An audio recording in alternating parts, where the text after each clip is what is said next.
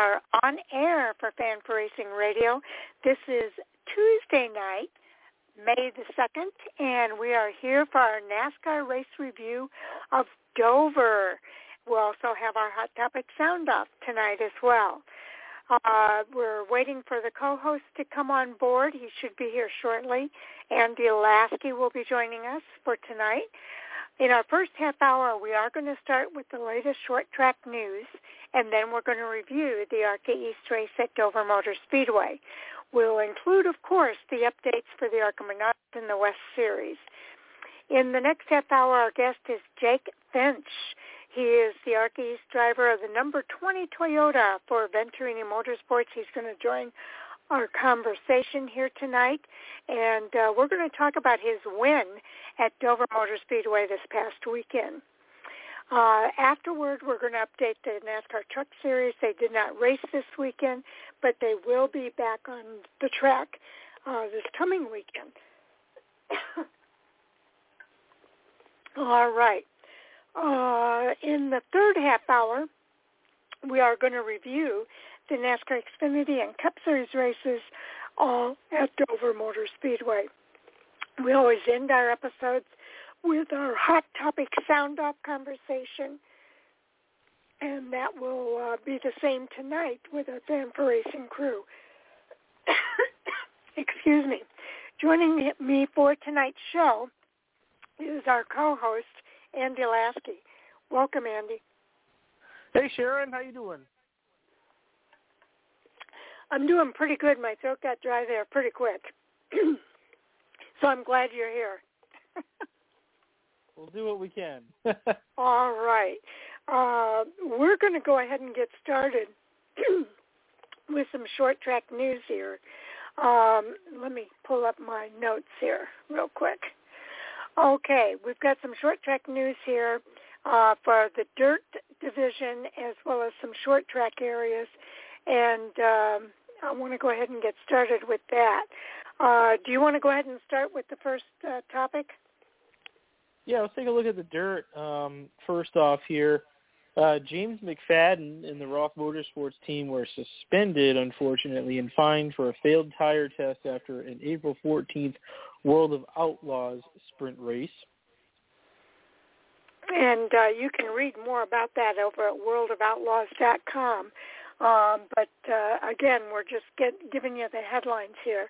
Also, Jake Swanson will take the place of the injured Alex Bowman in the high-limit sprint car series as Bowman continues to recover. Tyler Burnett wrote about that over at Flow Racing. And unfortunately, rain suspended the planned Lucas Oil Late Model Series triple header that was in the Mid-Atlantic region. Of course, rain wreaking havoc all across the United States here in the recent few days. Unfortunate there, but hopefully that'll be redone at a different time. And, of course, you can catch the details on that at lucasdirt.com. Also, USAC suffered the same fate at Devil's Bowl Speedway, meaning that they probably had to delay a race. So that was sent to us from USAC Media. So watch for more information about that along as well. Also, along with the planned Thursday show at Rocket Raceway Park, it sounds like that's going to have to be rescheduled as well. Now we'll go ahead and move on to some news about the Superstar Racing experience over at Short Tracks. Yeah, of course, the broadcast team has been released. We talked about that on our NASCAR Hot Topic Sound-Off last week.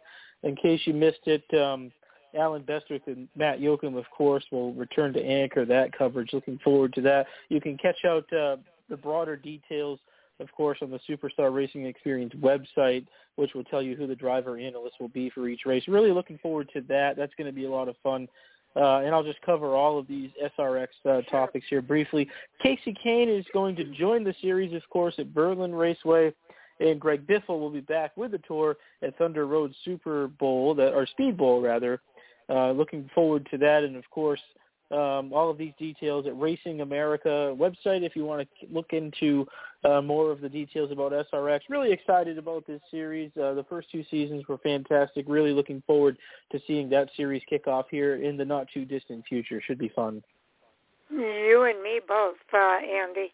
Also, the ASA CRA Super Series points opener at Anderson Speedway was called off again because of rain. This has just been a season that has been plagued with rain, Andy.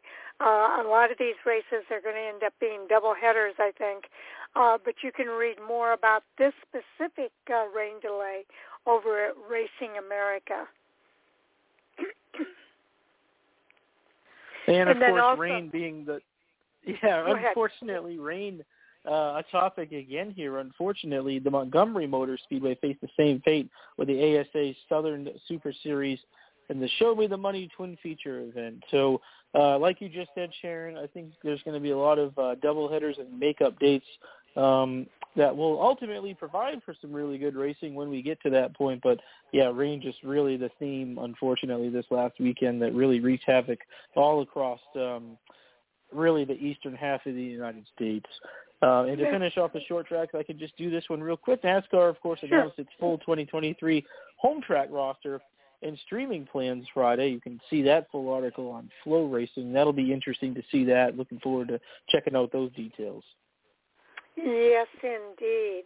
Now, Racing America has some great articles that they post all the time, and we try to hit some of the highlights of those articles. And there's some things that are coming out late today that are already up at Racing America that I'm sure we're going to talk about in our Hot Topic Sound Off segment that will be coming up later on tonight. But also there's the Cars Tour heads to Ace battling for guaranteed starting spots at North Wilkesboro. So North Wilkesboro is going to have a Cars race prior to the All-Star race that's going to take place out there. So this is going to be fun to see how they look for those guaranteed spots for these Cars Tour drivers. Yeah, it should be interesting. Certainly looking forward to that. Taking a look down through, as you mentioned, a lot of this stuff we will get to on the NASCAR Hot Topic Sound Off. You mentioned the Cars Tour. Looking at the Joe Shear Classic, of course. That's coming up here I believe that's coming up here this weekend. And, of course, if you go to Racing America, you can find out how to watch the Joe Shear Classic. Of course, such a legend in the short track racing scene. And that races up to 40 entries, of course. That's at Madison, so that'll be a fun one as well. Yes, and ASA champion Tim Sauter will be a guest of honor at Madison. As you know, the Sauter family, they're kind of big news in the Wisconsin area. So it's going to be nice to see Tim Sauter as a guest of honor out there. We're going to move over to Flow Racing and some of the news that they have posted over there as well. A lot of you will remember the Tezos All-Star Sprint Cars. They'll be at Atomic Speedway. They have a race preview and how to watch that race posted over at Flow Racing. So if you're following that series, this is the one that Kyle Larson is actively involved in. Also, there will be 3 races on tap this week for the Lucas Oil late models. That should be a fun one, as they will visit the Atomic Speedway, Ponderosa Speedway, and the Florence Speedway during a 3-race weekend, which begins Thursday night. So if you're a fan of the Lucas Oil late models, you're in for a lot of content and a lot of racing this weekend. That should be fun. Hopefully the weather cooperates, because certainly a 3-race weekend is not only ambitious, but it'll be fun to watch that if you're a fan of that series. Yes, indeed. And in, help me pronounce this, is it just Bar, Vermont, Andy, or Barry, Vermont? Which one are you looking at, Sharon? The ACT late models are going to invade Thunder Road for their 25th Community Bank 150, as well as the past super late models are set to kick off Thunder Road opening weekend. Oh, I'm not good with necessarily pronouncing words of cities. So you could say that it's Barry. I'm sure it's pronounced either that way or Bar, depending on the part of the country. Either way, I wish I had an answer, but I don't. But it is in Vermont. Okay. I can't say that much. It is Vermont. Yes, I got that part. Also, 38 drivers are entered for Sunday's USAC Silver Crown opener at Terre Haute. So, again, you'll want to kind of check that out and get all the details over at Flow Racing. We're running out of time quick here, so I'm going to go ahead and move over to Short Track Scene, Andy. And there's some articles there as well. So I don't know if you want to start off there or you want me to kind of kick it off. Yeah, so looking, of course, for the Cars late model race, we already talked about that, but the Cars Ace preview is over at the Short Track Scene. Also, taking a look at the Super Modifieds. Interestingly enough, regarding a Maine racer, that's my home state, of course, Bobby Timmons III is named the second GNG's gift recipient. So if you want to check that out, that's also a Short Track Scene. Pretty cool. Didn't realize he was from Maine, so pretty awesome. That is kind of awesome when you see that. Also from Bowman Gray Stadium, Chris Fleming, Lee Jeffries take stadium wins out at that track. And you can read about that over at Short Track Scene. Matt Weaver is all over the Short Track Scene and keeping track of what's going on. And then there's the Advanced Auto Parts Weekly series, Andy. Yes, indeed. Taking a look at that, Landon Huffman and Cade Brown split the Hickory Twins. Moving down through here, also the NASCAR Advanced Auto Parts Weekly Series. Cody Kelly wins his third in a row at Florence. So certainly a lot of momentum on his side as we get into the season here in the springtime. Yes, indeed. So there's a lot of great articles over here. We try to hit the highlights for you. A lot of rain cancellations. We didn't catch them all. But between those three websites, you will be completely up to date with any racing across the country because these three websites do such a fantastic job of covering the short track racing across the country. That we're talking about Racing America, Flow Racing, and Short Track Scene. And, of course, we're going to be moving on here to the ARCA Menards series and the ARCA East that raced at Dover Motor Speedway this past weekend. But you can actually see that race. If you haven't seen it yet, it is available for viewing at Flow Racing. So you can catch the highlights of that race over at Flow Racing if you have not seen it yet. All right, let's go ahead. We've got some notes here for the ARCA race that took place this weekend out at Dover Motor Speedway. And our guest that will be coming up at 9 o'clock actually won this race, but there's a lot of great information about the ARCA Menards Series East at Dover Motor Speedway and the General Tire 125. So you want to go ahead and get started, Jay? Or I'm sorry, Andy. Sometimes I forget who I'm talking with. The other Jay, of course. No, the other Jay. Yeah, obviously excited to have JakeFinch here in just about 15 minutes. He dominated the General Tire 125 to earn his first career ARCA Menards Series East victory, leading 89 of the 127 laps and held off a hard-charging Landon Lewis in a 2-lap overtime dash to win by about 1/10 of a second. So obviously impressive to go out there and not just win his first career race, but to do so in dominating fashion. Absolutely. And Landon Lewis, I don't know, we'll probably talk about it earlier, but he's had a lot of second-place finishes in the ARCA Series lately. But Venturini Motorsports has won the last 4 ARCA Menards Series platform races. The team won the ARCA Menards Series West race at Irwindale Speedway with Sean Hingorani on April 1st. And then the ARCA Menards Series race at Talladega Super Speedway with Jesse Love. And the West race at Kern County Raceway Park when Hingorani won again on April the 22nd. So Venturini just having a banner start to this 2023 season in the ARCA Menards area. And to talk about Lewis, of course, he finished second in his ARCA Menards East Series debut. The current ARCA Menards Series West Championship leader, Lewis, has finished second in all four of his ARCA Menards Series platform starts so far in 2023. He's also finished no worse than second in any of his debut races across the platform, and he finished second at Springfield in his ARCA Menards Series debut in 2021 and won at Kern County in his West debut in 2022. So he's run second that many times, probably going to find himself in the victory lane before sooner than later. Yeah, he's been knocking on that door for sure. Now, Luke Venhouse started 14th in the 15-car field and raced his way to third at the finish, his second consecutive top five finish in two career ARCA East starts. So really some fine runs there for Luke Venhouse as well.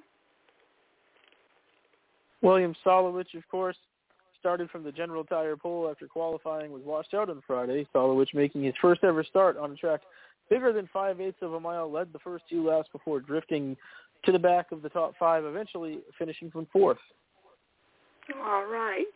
LeVar Scott took the lead early. He led 4 laps and fought off an extremely loose race car on his way to fifth at the finish, his second consecutive fifth-place finish. So that's not bad for LeVar Scott as well. Not at all, no. And of course, Zachary Tinkle started second and finished sixth, his best career East finish. And I'll just move into the next one here. Tony Breidinger, of course, was battling for a top five finish before an unfortunate fuel line failure brought her car to a stop under the third and final caution of the day. However, despite losing those 2 laps, her team made repairs and still able to come back for a seventh-place finish, so a fairly good rebound there. Absolutely. Ed Pompa, he finished 8th for his best career East finish as well. And Connor Jones dominated through the first of 2 scheduled cautions at lap 30. But the handling on his car actually went away after the restart, and he dropped 2 laps off the pace. His team made adjustments under the second caution of the day, and his car came back to life, running laps faster than the leader. Jones was racing among the leaders with just a handful of laps remaining when the right front tire actually went down at speed, entering into turn 3, sending Jones hard into the safer barrier. He was uninjured in the crash, and he is credited with a 9th place finish. Next up, Sean Hingorani, a 2-time ARCA Menards Series West winner in 2023, finished 42 laps off the pace after his engine struggled to come to life at the start. Once his team got the car running, he ran competitive lap times and picked up 5 valuable points as he competes for both the ARCA Menards Series East and West Championships. Of course, the next race for the ARCA Menards Series East is the Music City 200 at the Nashville Fairgrounds Speedway. That's on Saturday, May 13th. The race will be streamed live on Flow Racing starting at 8:30 p.m. Eastern Time. And, of course, ARCARacing.com will have live timing and scoring of all on-track activity, and up-to-the-minute updates are also available by following ARCA #Racing on Twitter. So we'll look forward to that one in less than 2 weeks. Yes, indeed. Now, I do want to get to the top 10 finishers in the ARCA Menards series. So I want to go over the complete results. And there were 15 cars, so I don't know. We might as well go ahead and do the top 15 because it was a smaller group. As we've been talking about, JakeFinch won this race for Phoenix with his Phoenix Construction Toyota, driving the number 20 for Venturini Motorsports. Landon Lewis came in second, followed by Luke Venhouse in third, William Solowich in fourth, LeVar Scott fifth, Zachary Tinkle sixth, Tony Breidinger 7, And then Ed Pompa, Connor Jones, and Sean Hingorani rounded out that top 10.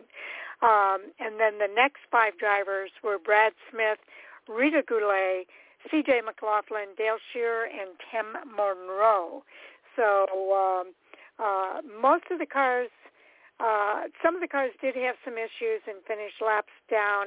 I think 6 of the cars finished actually on the lead lap here. So it was just a handful of competitors there at the end that were really fighting for that win.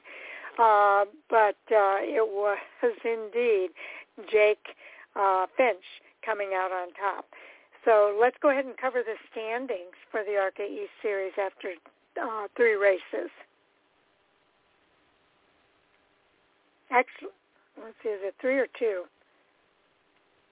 I think it's 2. 2 races. I'm going to try to find the standings here real quick. Let's take a look at the ARCA Menards Series East, of course, coming off that race at Dover this past weekend. It's on the top R there at the standings, and then there's a drop down there. So William Solowich, of course, coming off a top 5 finish. He is your points leader right now with, see how many points he has, 90, but only 1 point back. In second, of course, is JakeFinch coming off that dominating win at Dover. Then, of course, Luke Fenhouse in third, LeVar Scott in fourth. Zachary Tinkle rounds out the top 5. All right. You want to go ahead and hit the next 5? And, of course, moving on into 6th, Sean Hingorani. In 6th, Ed Pompa 7th, Tim Monroe 8th, Rita Goulet in 9th, and, of course, Dale Shearer in 10th. Again, only 2 races into the season, so a long way to go here, but a pretty close battle for the points lead at the present time. Yes, indeed. That will all shake out as the racing continues this season for the ARCA Menards Series. And I just accidentally closed out my page here. So now, next on Thursday, Jay and I are going to do the preview of Kansas. And, of course, the ARCA Menards Series will be racing at Kansas. So we'll watch for our preview of that race.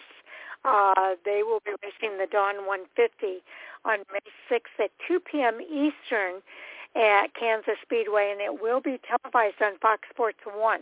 We always like it when those ARCA races are on Fox Sports 1 because it gives fans a chance to see some great racing in this ARCA Menards Series. But there's some really good information over at ARCARacing.com. If you look at some of the articles here, they talk about how you can get your tickets for that Dawn 150 at Kansas. Some key information about the race, behind the scenes for racing at Kansas Speedway, a couple of feature articles, Kyle Keller, a feature on him, and we've talked about this one. I wrote an article a few years ago, but there's another article up here at ARCARacing.com about Venturini Motorsports and the all-female pit crew. It's quite a story. I had a chance, Andy, to sit down with Kathy Venturini a few years ago and sit down and talk to her about this all-female pit crew and how they helped Big Bill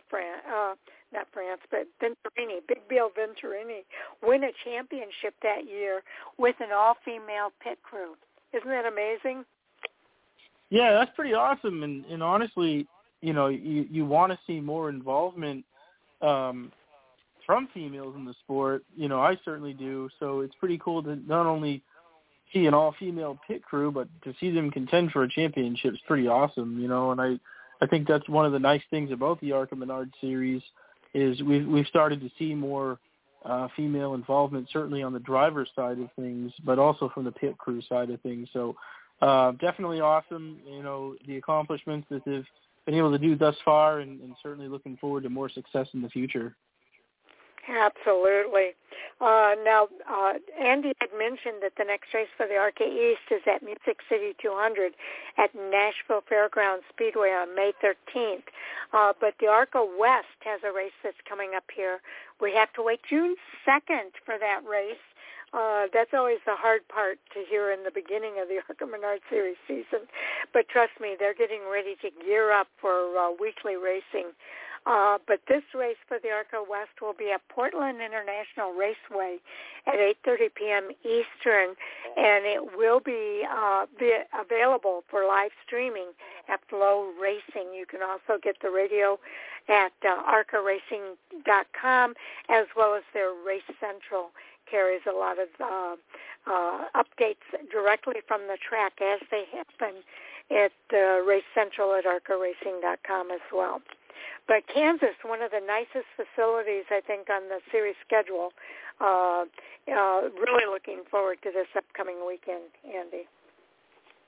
Yeah, Kansas will be fantastic, and as you already mentioned, the race will be televised live on Fox Sports 1. Those are always enjoyable when we can watch those races live, and, certainly looking forward to that. I think I've watched the last two races at Kansas for the ARCA Menards Series, and hoping to catch this one again this weekend. Oh, okay. Also, for those that like to watch the delayed broadcast, the race for the ARCA East Series at Dover will be televised on CNBC on May 7th at 11 a.m., and you can watch it there, or you can watch the replay of that race also at Flow Racing. So I really encourage everybody to check that out. Okay, we've got our guest. Let's get ready for our guest coming up here, JakeFinch. Remember Phoenix Racing, Andy, with James Finch?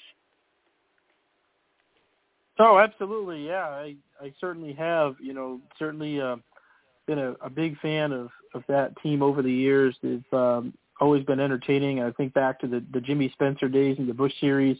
Of course, Brad Keselowski took him to victory lane in the Cup car at Talladega back in 2009. So certainly remember Phoenix Racing and their accomplishments over the years, and have always enjoyed what they've been able to do as a single car team over the years. Yes, and he's kind of stepped back a little bit from the NASCAR scene, but he's been actively involved in supporting his son, Jake, in his late model career.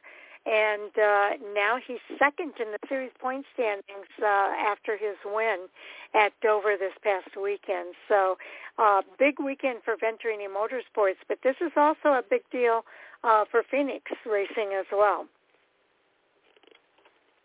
It is, and it's also nice that Phoenix Racing's still involved in stock car racing. Certainly look forward to maybe seeing Jake move up with that team back to perhaps Xfinity Series or Truck Series competition at some point down the road. So, but certainly glad to see that team is still involved in racing for sure. Yes, and keep in mind, you can see Jake race for Venturini part-time this year. The times that he's not racing with Venturini, he will be racing with Phoenix Racing throughout this season. So I'm pretty sure he plans on racing the full schedule, and he's going to race some of the ARCA Menards Series races as well. So we'll talk to him about that when he arrives. But Jake Finch, really having a great season with a great team, Venturini Motorsports. Yeah, and obviously with a really good organization, too, when you think about Venturini Motorsports and what they've meant to the ARCA Menards Series, certainly a powerhouse team within that series and really all the ARCA Menards Series divisions. So certainly a great organization to be partnered with as it pertains to having success, and I can only imagine that that'll continue throughout the season. Well, and to your point that you made earlier, too, Andy, they're kind of a feeder organization for Toyota into the NASCAR's top three. So it really is a big deal when somebody gets an opportunity to race at Venturini Motorsports. And to see them having so much success this season has been really fun as well. And they're kind of making history because Sean Hingorani, that we had on a couple of times already this season with his 2 wins, he was talking about how he's the first Indian of Indian descent to win a NASCAR or ARCA Menards Series race. So it's really cool to see them breaking down the barriers, if you will, in a lot of ways.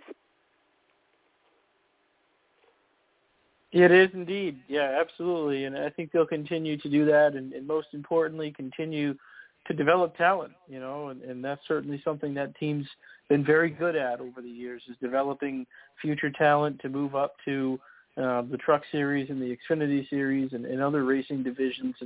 And certainly they'll continue to do that and undoubtedly keep bringing the future stars along. And there's no better team to do it with than Venturini Motorsports, certainly.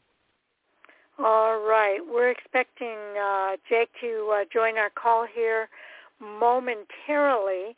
I'm just looking to make sure I don't have any messages in my inbox, and I don't.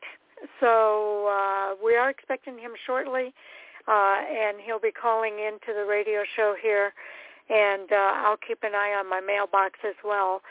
Sometimes things do come up and sometimes people can't make it, but as far as I know, he was planning to be here and talk to us about that victory. I know in the notes, it's one of those situations when you get that first win and you're coming to the finish line and you've got talented drivers around you, it can really rattle your nerves a little bit coming down to the wire there, Andy. But James was able to keep pretty calm. Yeah, absolutely, and certainly to be able to get that first win is a big accomplishment, and I think that in itself can help not only build confidence for the future, but also make perhaps future wins be that much easier, because once you get through and get that first win, it can only make things, I think, possibly go smoother as the season goes on. From what I'm seeing, certainly somebody that you're going to have to contend with if you're going to win that ARCA Menards East championship this season, undoubtedly. Yes, I would agree with you.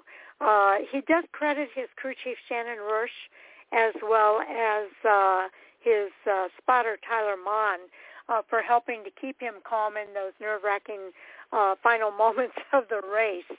I think a lot of drivers kind of envision so many things that could happen, and they're just trying to hold their line and get to the finish line when it comes down to the end. And I have to say JakeFinch did a good job of doing that. Because I think Connor, didn't we read that Connor got a flat tire in those closing laps? I believe so. And, you spoke about his team members there. The crew chief, Sharon Burton, of course, just won the ARCA Menards race at Talladega as a crew chief, a veteran crew chief with a lot of experience, and has had a lot of success as a crew chief in the ARCA Menards divisions, no matter which division it is. So certainly that veteran experience certainly can help a young driver like Jake come in and be successful so quickly like he's been able to do. And also, you mentioned the spotter, Tyler Mon, of course, the spotter in the Cup Series for Kyle Larson. We know how talented he is. So having that kind of presence either on the spotter stand or in the pit box can really go a long way in determining one's success. And certainly that is a good team dynamic for Jake to learn and grow and have the success that he's having so far.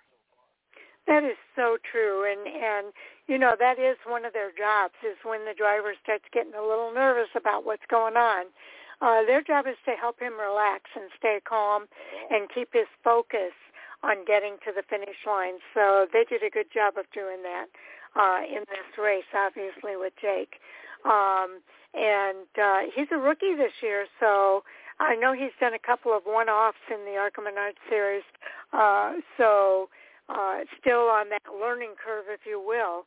And anytime you can have the veterans of this sport, and Shannon Rush has been around and worked with a lot of very talented drivers, as you mentioned, Tyler Mon as well. So it's really good to have people who know what they're doing behind the scenes, kind of helping to support a driver like JakeFinch.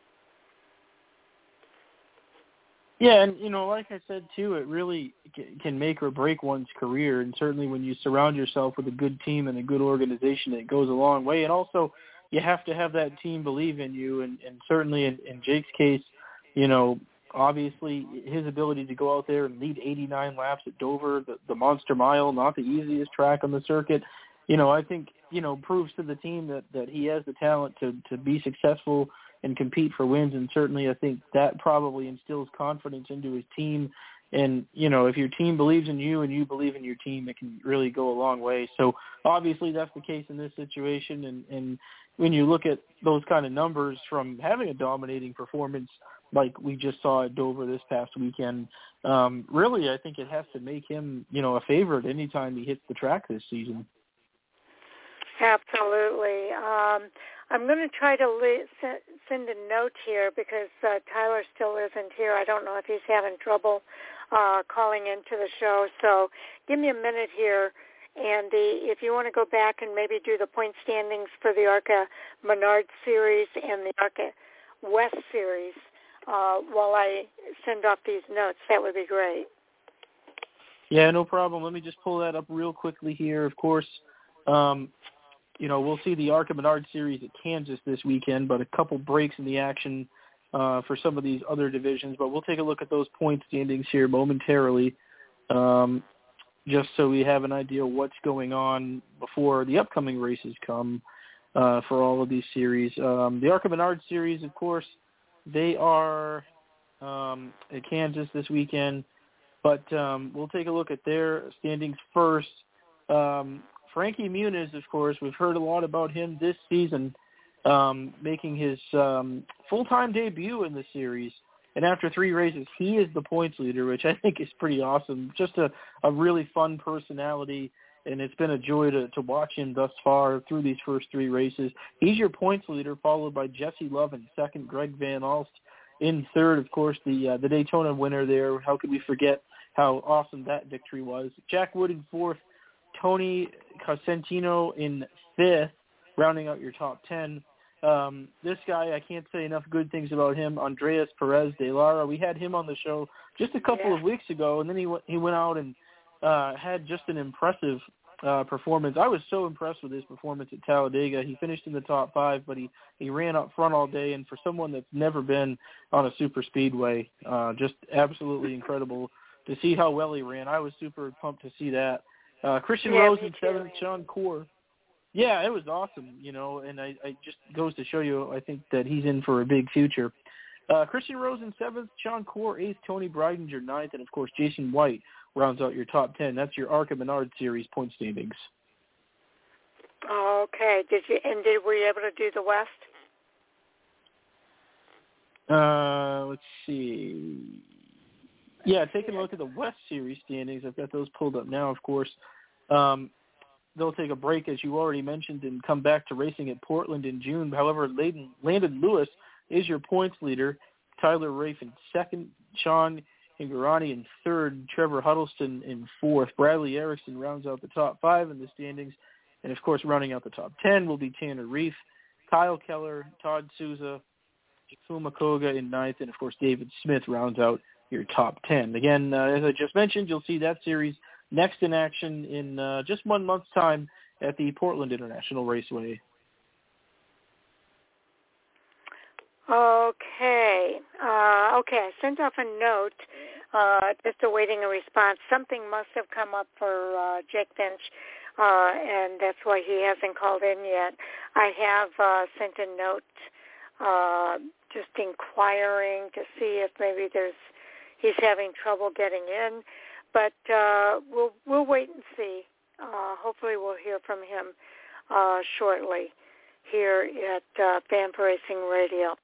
Okay, Andy, why don't we go ahead and do a quick truck update while we're waiting for Jake to call in. That way we can have that kind of behind us, if you will, and give us time to talk with Jake when and if he does call in. The next race, by the way, for the Truck Series is at Kansas Speedway on May the 6th. That's this weekend, 8 p.m. Eastern Time, and it will be televised on Fox Sports 1, radio coverage on MRN, and Sirius XM NASCAR Radio. So definitely looking forward to that race that's coming up this weekend. And we'll go back and take a look at the driver points, Andy, if you want to do that for the Truck Series after the Long John Silver 200, their last race, just to keep everybody up to date with what's going on there. Yeah, of course, as you just mentioned, the Truck Series will race Kansas this weekend, but taking a look at the point standings, let me just pull those up really quick. And this is after, 7 starts to the season. Ty Majeski, of course, from Thor Sport Racing is your leader, followed by Zane Smith in second, only 26 points back. Ben Rhodes, of course, in third. Corey Heim is fourth. Christian Eckes rounds out your top 5, followed in sixth by Grant Enfinger. Matt Crafton in seventh. Tanner Gray, eighth. Matt DiBenedetto in ninth. And, of course, Chase Purdy driving the number 4 for Kyle Busch Motorsports, having a fairly good start to the season. He rounds out the top 10. Okay. So pretty cool to see that what's happening here in the Craftsman Truck Series. Chase Purdy at 174 points. Just below him with the same number of points, though, is Nick Sanchez. And Nick Sanchez is knocking on the door of getting into playoff contention there. And then you've got Jake Garcia goes back a little bit further at 152 points. But Nick Sanchez is the closest one to kind of breaking through into that top 10. Yeah, and I think he will, Sharon. When I look at this year's talent in the Truck Series, Nick Sanchez really stands out to me as somebody that just has it, as it pertains to just raw talent, in the right personality and the right mindset to really make a splash in the Truck Series moving forward. He's had some really good runs. I really think he's going to win some races, and when he does win that first race, it's not going to stop there. It's going to be many a win, I think, after that first one. And so despite not being in the top 10, that's somebody you really got to, I think, have to look out for, not just to get into the top 10 in points, but somebody that I think can contend for the championship. It's you just every now and then you see somebody come along that just has that it factor, and I think Nick Sanchez has that. I think that he's overachieved, I think, to start the season as a rookie, and I really think that that's somebody that's going to win a lot of races and has a very bright future. Yes, and what about Matt DiBenedetto being in that top 10 as well? Kind of happy for him after kind of having a rough go of it there for a while. I think he's finding his legs here in the Craftsman Truck Series.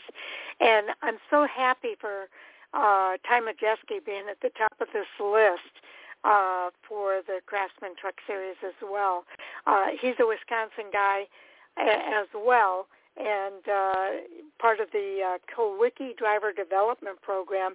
I know we talked to him a few times before getting to the Truck Series, and really impressed with Ty Majeski as well.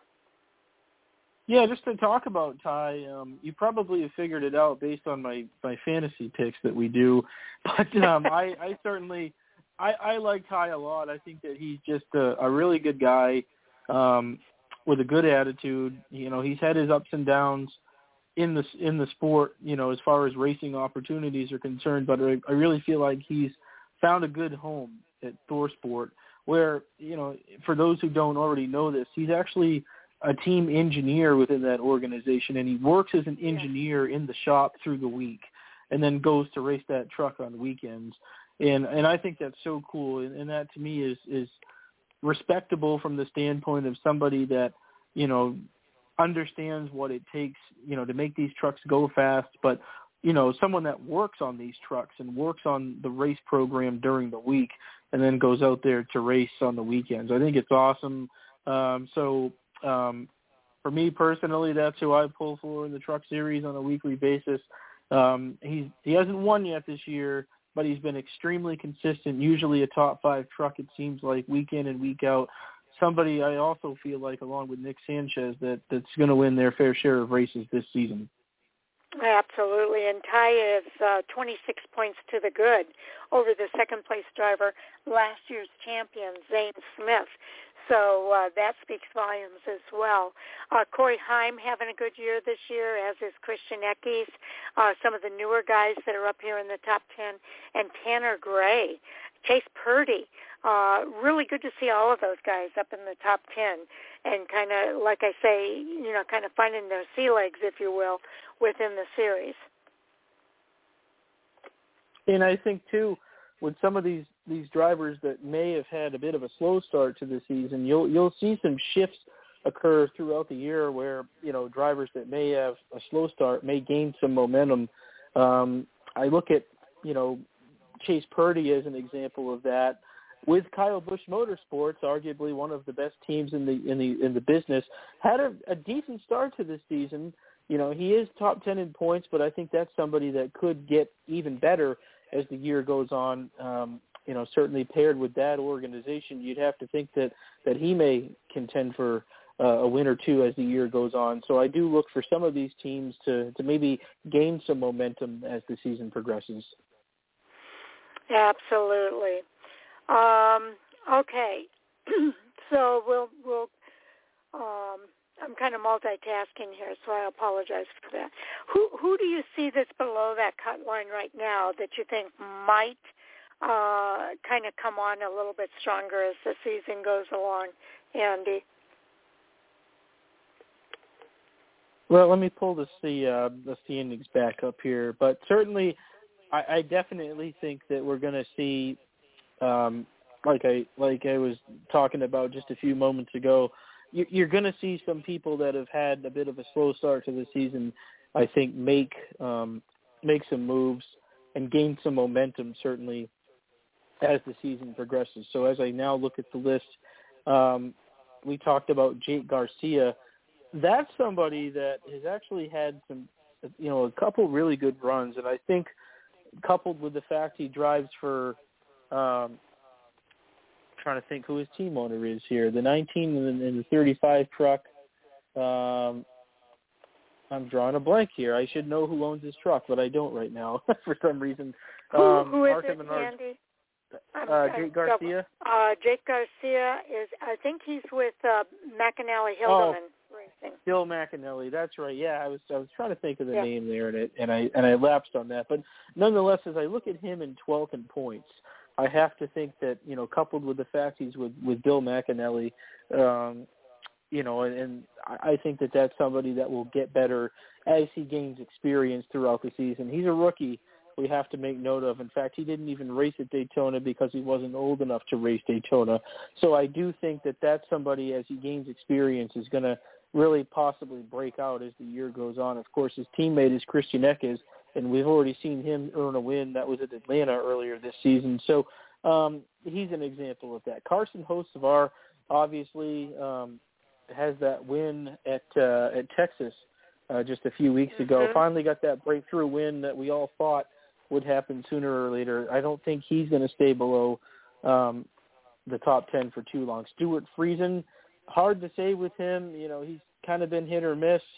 But that is somebody I expect that could contend for a win or two at some point. Haley Deegan is still getting acclimated to a new team. She's in 15th, but ThorSport is one of the best teams in the business, so that's somebody I would expect to get better as the year goes on. And looking out, I'll just round out the top 20 here. Tyler Ankrum drives, of course, for HRE. That's a good team. It's really hard to say what they're going to do. And then you've got Colby Howard in the 9 truck. Raja Caruth, that's a name that stands out a bit. He drives for GMS, and I think I would expect him to get better for sure. That's a team that obviously has also been very successful in the NASCAR Craftsman Truck Series, and I think that once he gains more experience, he'll get better. Chris Wright, Timmy Hill, Daniel Dye, I'm looking through here. He's another GMS driver.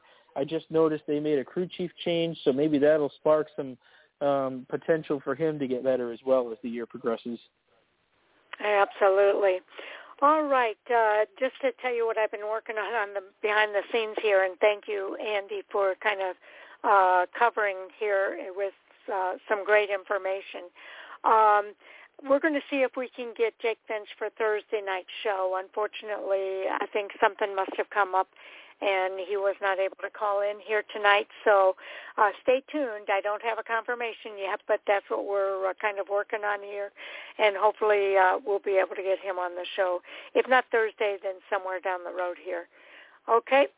Let's go ahead and look at some of the news that's happening within the Craftsman Truck Series.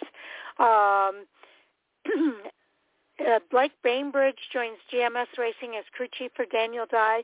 I know you were just talking about him. So, yeah, the crew chief change sometimes makes all the difference in the world, right?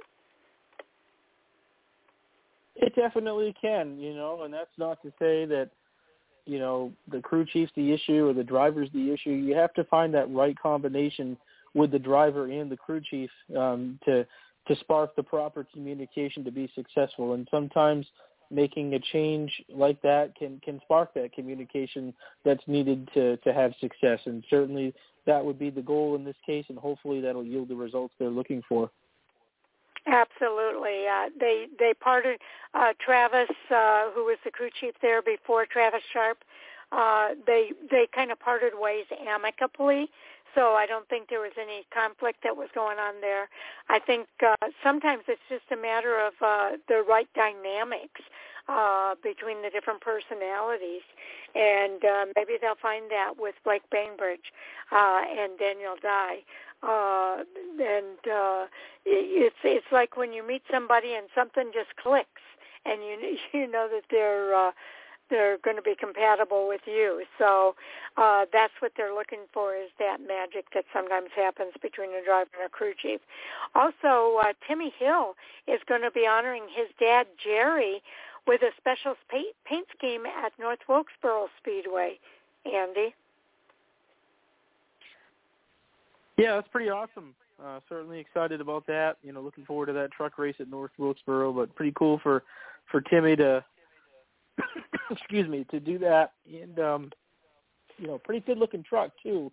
I'm looking at it right now, and it's a pretty colorful machine. So it'll be fun to see that tribute on the track at North Wilkesboro later this month. Also taking a look here. His GMS dad Racing ran that paint scheme. Just kind of a quick update here.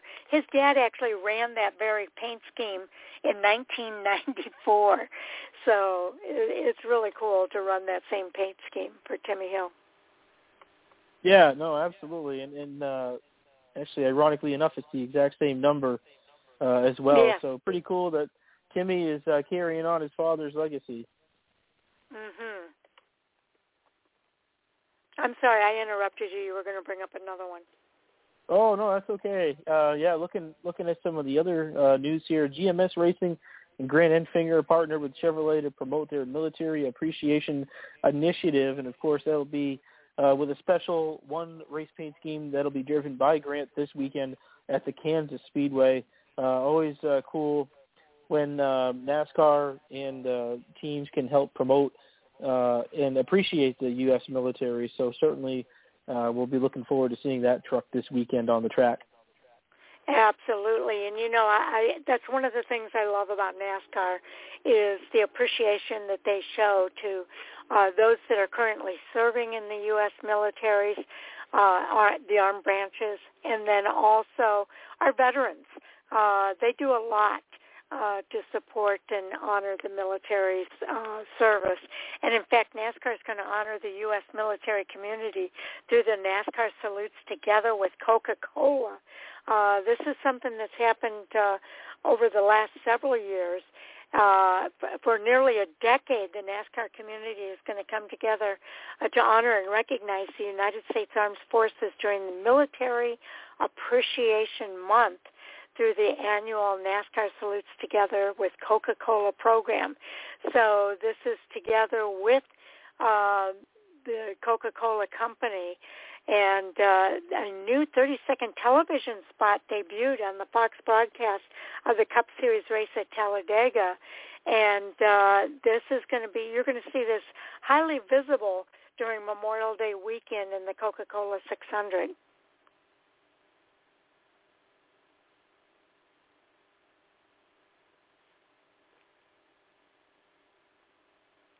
But Andy, are you still there? I'm sorry, go ahead. Oh, I lost you there for a minute, I thought. So, yeah, they were visible at Dover Motor Speedway this past weekend, but you're going to see them doing this all throughout the summer, honoring the people that serve in our U.S. military. And that's awesome. And one of the things that's mentioned here, of course, too, is like they do every year, honoring the U.S. military with NASCAR salutes together with Coca-Cola. The Coke 600 is always such a fine display of appreciation for the military. We see it every year, and certainly really excited about what they'll be able to do moving forward. Absolutely. I'm going to go ahead. Well, we're a little bit early. Is there any other news there that we want to make sure we mention, Andy? Or did we pretty much? Yeah, actually, something interesting that it should be kind of pretty cool because it's going to be at North Wilkesboro. But Ron Hornaday, Mike Skinner, and Jeff Hammond are named the Tyson 250 dignitaries for the North Wilkesboro Speedway race, and to me that's pretty exciting from the standpoint of when you think Ron Hornaday and Mike Skinner, you think NASCAR Camping World Truck Series or NASCAR, Craftsman Truck Series. Those two really defined that series through its first several seasons, and to me, were always such a backbone of success in the Craftsman Truck Series, and so. To see them be honored like that at the North Wilkesboro Speedway race, it's going to be fun. I think that's well-earned and will be great to see those guys. Yeah, with this being NASCAR's 75th anniversary, they've done such a great job. I think about the Alabama gang at Talladega Superspeedway and having them do the command to start the engines, and now you've got the dignitaries for the Truck Series that are going to be there at North Wilkesboro. This is showing some of the history of this sport by bringing those types of individuals, people that have been such a strong part of the NASCAR Craftsman Truck Series and the growth of the sport. So it's really cool to see them doing that during the 75th anniversary of NASCAR. Okay, Andy, let's go ahead and move on to our Xfinity Series review of the race at Dover Motor Speedway this weekend. It was a Truex weekend at Dover Motor Speedway this weekend. The A-Game 200 was won by Ryan Truex. He's 31 years of age, driving the number 19 Toyota Genuine Accessories Toyota for Joe Gibbs Racing with crew chief Jason Ratcliffe. It was his first victory in 89 Xfinity Series races, his first victory and third top 10 finish this year, and his first victory and fourth top 10 finish in seven races at Dover. Josh Berry posted a second-place finish, his third top 10 finish in 3 races at Dover, and his 8th top 10 finish this year. Justin Allgaier was in third, posting his 16th top 10 finish in 23 races at Dover. And Sammy Smith, who finished 6th, was the highest finishing rookie of the race. Ryan Truex was his first National Series Touring race win. And of all places for Ryan Truex to absolutely turn in a career day, he led a dominating 124 of 200 laps at his hometown track, Dover Motor Speedway. He swept both stage wins and ultimately took the checkered flag, an impressive 4.8 seconds ahead of the field to claim that first career victory in the Xfinity Series. Let's see. He's had 188 National Touring Series starts. Again, he led 124 laps and swept all three stages. We told you Josh Berry finished second. Then it was Justin Allgaier in third. Behind them were Austin Hill and John Hunter Nemechek to round out the top five. Then it was Sammy Smith placing sixth, followed by Cole Custer, who won that $100,000 Dash for Cash bonus in seventh. Brendan Jones, Sam Mayer, and Daniel Hemrick round out the top 10.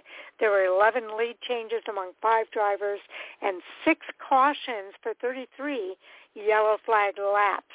The average speed of the race was 107.191 miles per hour. Andy, your thoughts about the top 10 at Dover in the Xfinity Series? Yeah, first off, I have to say how happy I am for Ryan Truex. I think that was a long time coming to get a win, and to get his first career win, leading 124 of 200 laps is very impressive. A breakthrough victory, I think it's well earned. He has kind of fought and clawed to get opportunities in this sport. Finally got a limited opportunity with Joe Gibbs Racing and earns the win. Pretty cool to see that. That's a home track for him and his brother. And so pretty cool to see that. But Josh Berry, of course, continues his Dover consistency, as well as Justin Allgaier back in third. Much-needed finishes, I feel like, for those two teams.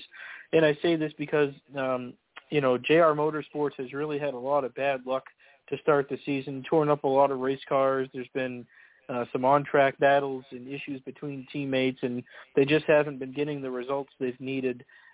Pretty hard to believe that they've gone winless so far to start the year, but those are good finishes, and those are the kinds of finishes that can help get some momentum back on their side. Austin Hill, consistent there in fourth. John Hunter Nemechek in fifth. Thought maybe he'd be a little bit more of a factor. Same with Sammy Smith. He was my race pick. Can't say enough good things about Sammy. I think for a rookie, he's been doing a really good job. And, I thought maybe he'd be a little bit better than sixth, but still a good finish nonetheless. And the same with Cole Custer. Same with Custer to finish in seventh. That's, certainly thought, that he'd be a bit more of a factor for the win there. In fact, I saw him win a race in person at Dover back in 2019 in the Xfinity Series. But good finishes. Good finishes for these guys. Brandon Jones, they've had a lot of bad luck to start the year. A good solid top 10, the same with Sam Mayer. In fact, as I look at this, all four JR Motorsports cars get top 10s. That's much needed for sure. And then Daniel Hemrick, fairly consistent finish for him in 10th. So some much-needed finishes, though, amongst that top 10 after what's been kind of a tough start to the year for some of these teams. Yes, indeed. Only 10 cars on the lead lap at the end of this race. Several cars finished a lap down or 2 laps down, 3 laps down, 4 laps, 5 laps. I'm seeing 7 laps and 8 laps down, going all the way down to the 34th place position. So I'm not going to cover all of those, but I will talk about those drivers that had issues throughout this race, starting with Parker Kligerman. What a disappointment. He had such a great finish last week, and he had an accident that took him out of the race on lap 62 this week. Jeffrey Earnhardt had an engine issue that took him out of the race on lap 119. Anthony Alfredo had issues with his brakes, taking him out of the race on lap 123. And then Corey Heim, we talked about how well he's doing in the Truck Series. He also had engine issues that took him out of the race on lap 170. So kind of a disappointment for those drivers. All of them wanted to have better finishes than what they had. But sometimes mechanical issues happen, and unfortunately that bug hit those drivers this weekend. It did, unfortunately, but hopefully they'll be able to get themselves back on track in a couple of weeks. Yes, I'm hoping so as well. Let's go ahead and cover the point standings for these guys in the Xfinity Series after 10 races already. All right, after 10 races here, looking at Austin Hill, of course, is your points leader. He's had a very strong start to the season, as has John Hunter Nemechek in second. Of course, taking a look at those guys, 3 wins for Austin Hill, 2 wins for Nemechek. That's why those two are atop the standings. Chandler Smith, as a rookie, though, is in third. He's had a solid start to the season. Josh Berry in fourth, Justin Allgaier in fifth, Cole Custer sixth, Sheldon Creed seventh, Riley Herbs eighth, Sammy Smith ninth, and Daniel Hemrick rounds out the top 10. So no surprise there as far as the points leaders go. They're the ones that have definitely had the most success to start the year, and as a result, they're your points leaders. Yep, and then you've got Sam Mayer in 11th and Brandon Jones. They're on top of the cut line here for the Xfinity Series, so they're in playoff contention right now. But a lot can change. Points, just 10 points behind Brandon Jones is Jeb Burton. He's below the cut line, but he's tied with Parker Kligerman. And, of course, the problems that Parker had this weekend certainly did not help him.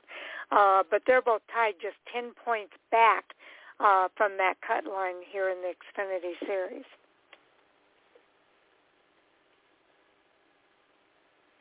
And then you've got Ryan Truex. Right now he's 18th, but guess what? He's got a win. So I don't know. He does. He's a part-time driver. He's only supposed to run a few races this year. That'll be interesting to see if something changes there or not. Interesting that he's run actually only 5. half. This is what's most impressive about this is he's run half the races that everybody else has, and yet he sits 18th in points. That's actually pretty impressive. It's amazing what a win will do for you. Does quite a bit. That is but quite certainly a bit. his win plus his 2 stage victories really goes a long way. And he's outrunning some pretty big names here. You know, Kaz Gralla, Anthony Alfredo, and some others here that are full time. I mean, that's he's right in pretty the same impressive. neck of the woods. Right, yeah, exactly. So pretty impressive to be in that position. No, maybe this will change. Maybe he'll run some more races. I don't know what the plan is this year, but certainly that win has to help. Yeah, and same thing with Jeb Burton. He's below the cut line right now. He's 10 points back, but he has a win. So that puts him into contention, and it would displace then Brandon Jones, putting Brandon Jones below that cut line and Jeb Burton on top of that cut line. Yeah, and you know, that's the key here, of course, is that those wins really will go a long way, and any one of these drivers that's below the cut line could do the same thing and may do the same thing. We've already talked about Parker Kligerman. He's another one that, while below the cut line, could easily see him earning a win or two and get himself into playoff contention. So despite being below the cut line, a win really will change everything. Absolutely. And what about our rookies? We've got 2 rookies, Andy, that are in this playoff contention group. They're in the top 9 drivers. Sammy Smith in that 9th place spot. He does have a race win, so he's going to be in. And Chandler Smith also has a race win this season. But these are rookies that are competing with some of the veterans of the sport here in the Xfinity Series, and they're going to be in the playoffs. Pretty cool to see that. Yeah, they've both done a pretty good job to start the year, too. You know, Chandler Smith's been competitive for colleague racing, and Sammy Smith has been a quick study, I feel like. He has very limited experience in stock cars, and yet he is running like a veteran at times out there on the racetrack, doing a fine job, and that's somebody I think that's only going to get better as the season progresses. And so in my mind, you know, that's somebody that you may have to contend with for the championship. Yep. Both of these drivers were ARCA Menards Series drivers, and I'll tell you, they were the same way in the ARCA Menards Series. Very quick studies. rising to the top very quickly.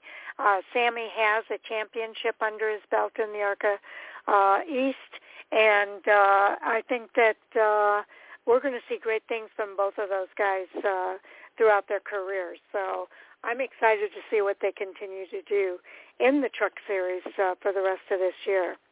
Are there any drivers below the cut line that you think could make their way above, other than the ones that we've already mentioned? Well, Ryan Sieg, I think, is somebody that has always put himself into playoff contention on a yearly basis. Brett Moffitt, I think that's somebody that may be having a bit of a slow start to the year, but I would expect him to gain momentum as the season progresses. Same with Kaz Gralla. I feel like that's a team that's been snake-bitten by bad luck to start the year.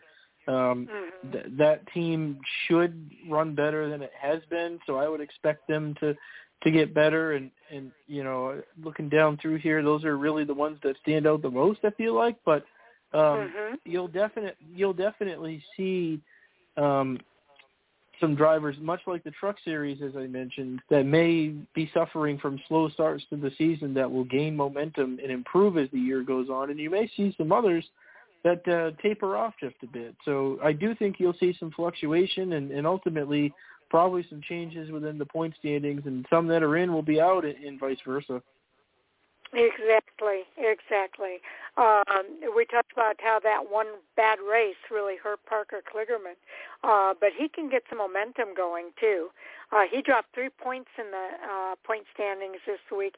Riley Herbst also dropped 4 points, not 4 points, but 4 spots in the point standings after some frustrations at Dover. So you never know. Riley in particular had a really good start to the season, so we'll see if he can kind of pick that back up and get himself back into that top 5. Let's go ahead and move on to the Cup Series here. I know we're a little bit early, but we'll use up that time. If Jay comes on, maybe we'll have him give us a fantasy update. But anyway, in the Cup Series at Dover Motor Speedway in the Worth 400, again, it was another Truex in victory lane. This time it was Martin Truex Jr., age 42, again, driving the number 19 for Joe Gibbs Racing, the best Pro Shops Toyota, with the crew chief James Small. I'm getting a bit tongue-tied here. I apologize for that. It was his 32nd victory in 632 Cup Series races, his first victory and fourth top 10 finish in this year. I don't know, did you see the media interviews, Andy? Somebody asked him about his long winless drought, and Martin Truex, I thought, was going to jump out of his chair. He says, I've got 32 victories in this sport. So I don't think it's been a long winless streak. But anyway, 32 victories and 636 Cup Series starts. Again, his fourth victory and 19th top 10 finish in 33 races at Dover. Ross Chastain finished second, posting his second top 10 finish in 9 races at Dover and his fifth top 10 finish of the year. Ryan Blaney finished third for his third top 10 finish in 13 races at Dover. Ty Gibbs, who finished 13th, was the highest finishing rookie of this race. Now, this race also... Let's see if I can get to, I thought I had it up here, but I didn't. Okay, the recap of the race. Again, it was Truex Brothers sweeping the weekend at Dover this weekend. It was all in the family, akin to win kind of weekend. So Martin Truex answered his younger brother Ryan's Xfinity Series victory on Saturday with a win on Monday after the rain delay of the Worth 400. It was the fourth win of his career at the 1 mile oval that he considers his home track. Truex started 17th in the 36-car field after qualifying was canceled because of weather, and then he methodically worked his way forward in his number 19 Joe Gibbs Racing Toyota. The 42-year-old New Jersey native finally took the lead for the first time with 69 laps remaining and led all but one of those final laps to claim his first points-paying victory of the season, ending a 54-race winless streak. So again, his fourth win at Dover, the 32nd of his career. Chastain in second, Blaney in third. Then it was Byron in fourth, Hamlin in fifth to round out the top five, followed by Christopher Bell, Tyler Reddick, Brad Keselowski, Chris Buescher, and Josh Berry, rounding out the top 10. Truex was leading when a caution came out with 14 laps left. The drivers on the lead lap pitted. Truex, Blaney, and Bell took just 2 tires, while Chastain on 4 tires made a late push but finished half a second back. The pole winner, Kyle Busch, had a speeding penalty on pit road during the competition caution. He suffered some nose damage in an early accident and ended up finishing 21st. Stage 1 was won by William Byron, Stage 2 by Ross Chastain. There were 19 lead changes among 8 drivers and 7 cautions for 46 yellow flag laps. The average speed of the race was 115.505 miles per hour. Andy, your thoughts about the top 10 here at Dover? That's pretty cool to see the Truex brothers both win this weekend. I think that it's funny, we joke about, the winless streak for Truex, but, it has been a little bit since he's won a race, and I think that was a much-needed victory for him and his team to maybe get some momentum to win to win some more races, and it has been just a little bit since we've last seen him in victory lane. So good to see him win. It's been documented that the Truexes consider Dover to be a home track just up the road, really, or just down the road, rather, from New Jersey, where they're from. So cool to see, both of them get to victory lane, but good for Martin, certainly. I think that'll help him gain some momentum as the season progresses. Ross Chastain in second. I think we'll be talking more about that finish possibly on Hot Topics. Nonetheless, he finishes in second. Could have maybe been more than that had some other things not occurred. Ryan Blaney, I read, earned his best career finish at Dover, so that's a good finish for him, certainly. William Byron, kind of a heartbreak for him. He led 193 of the 400 laps, so I think to finish fourth it's probably a bit of a disappointment for him, but nonetheless salvages a top 5 finish. Hamlin in fifth isn't too surprising. Same with Bell and Reddick. Those are your usual top 10 suspects. Brad Keselowski and Chris Buescher, though, those are good finishes for ARCA Racing. I think that they're slowly and methodically starting to get better. Certainly, they've had some tough races this year, but they are showing improvement over 2022, and that's the key. And then, of course, Josh Berry, the super sub, earning a top 10, I think is impressive, really. He's done a really good job filling in both the number 9 and 48 Chevrolets for Hendrick Motorsports this season. And so for him to earn a top 10 is pretty good, and that's his first race working with the 48 team, which means it's a different crew chief and different personnel than he worked with on the 9 car. So I think that anytime you can jump into a car that you're not necessarily familiar with, and you earn a top 10 in the Cup race, you've done a pretty good job. I would say so, and he beat Chase Elliott, so that's saying something as well. I will say, similar to the Xfinity Series race, there were only 12 cars completing all 400 laps of this race. Several cars, again, finishing laps down, from 1 lap down to several laps down, going all the way down to the 32nd position, and a few cars having incidents that took them out of the race, starting with Ty Dillon out on lap 34 because of an accident. Daniel Suarez was out on lap 35, again because of an accident. Noah Gragson for the damaged vehicle policy was out on lap 43, and Brendan Poole, of course, had that accident that we'll be talking about later on tonight. He was out of the race on lap 79. So not many drivers having issues at Dover, but a lot of drivers not really finishing on the lead lap, with only 12 of those drivers completing only all 400 laps of the race. Pretty amazing. But not necessarily for Dover, right, Andy? Yeah, it is pretty amazing, but Dover can have that effect at times. I like that racetrack. It's a tough racetrack. It's only 1 mile in length, but because of the banking and speed, it puts a lot of load on the equipment and the drivers more so than most tracks. And so it's always a good race. And despite only there being 12 cars on the lead lap, I think that's pretty common for what we've come to know there over the years. But I think the racing was good, certainly, like it always is. Definitely.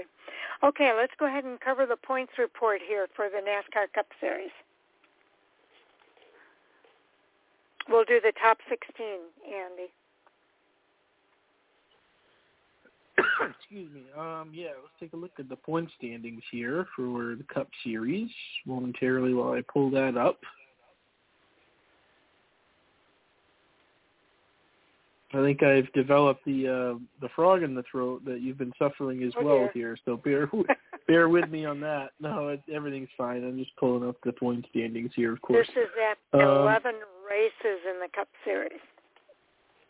Yeah, so after 11 races, of course, looking at Ross Chastain as your points leader. He's followed closely by Christopher Bell, who's only a mere 3 points back, so certainly a very close battle there. Kevin Harvick in third. He's been pretty consistent. Martin Truex Jr., of course, coming off that big win at Dover. He's in fourth, with Ryan Blaney earning a top 5 at Dover. He rounds out the top 5 in the point standings. Tyler Reddick is in sixth. Denny Hamlin seventh. Of course, Kyle Busch in eighth. Brad Keselowski ninth. And rounding out the top 10 is Kyle Larson. Okay, and looking at the drivers that are eligible for the playoffs, you've also got William Byron in 11th, Chris Buescher in 12th, followed by Joey Logano, Ricky Stenhouse Jr., Alex Bowman, only 10 races in, and he's 15th in the points right now. Chase Briscoe is that 16th driver that's above that cut line, and those drivers that are below the cut line include Daniel Suarez and Ty Gibbs. This one's not as close as it was in the Xfinity series, but Ty Gibbs is holding the fort down here as far as the rookie of the year in that 18th place spot. He is, and truthfully, I think going into the season that there was an opportunity for this to be a bit of a closer battle between he and the other Rookie of the Year candidate, Noah Gragson. But Gragson's really struggled, to be honest, and whereas Ty Gibbs has actually been far more consistent with some solid top 10 runs, and currently finds himself in 18th in standings, whereas Gragson's back there in 32nd. So, Gibbs is having, I think, a quietly good rookie season, not really making much noise, not like we're accustomed to from his days in the Xfinity series. I think, having a quietly good season where he's just kind of cranking out top 10s and doing what needs to be done and gaining valuable experience that he can use later on, doing what he needs to do. And I think that has lent itself to a pretty good start to his rookie campaign. Exactly. And it's not unusual, but there's three drivers here that have more than one win, and that includes Kyle Busch, who sits in 8th, followed by Kyle Larson in 10th, and William Byron in 11th. Of course, a couple of those drivers lost points via a penalty, or Well, okay, we'll talk about that. But it's not surprising that they have double digits when it comes to playoff points. Kyle Busch has the 10 playoff points for his 2 wins. Kyle Larson has the 10 playoff points for the 2 wins, but he gets 2 additional stage wins for 2 more points, so he has 12. And William Byron has the 2 wins, but he's got 6 stage wins, but he only has 11 points, and that's because some of those points were taken away as a result of the penalties.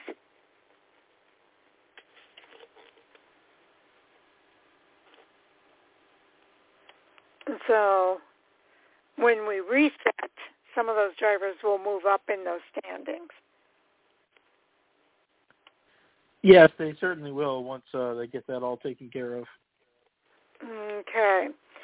Okay, let me see if Jay is here. Let's see if we can bring him in to the queue.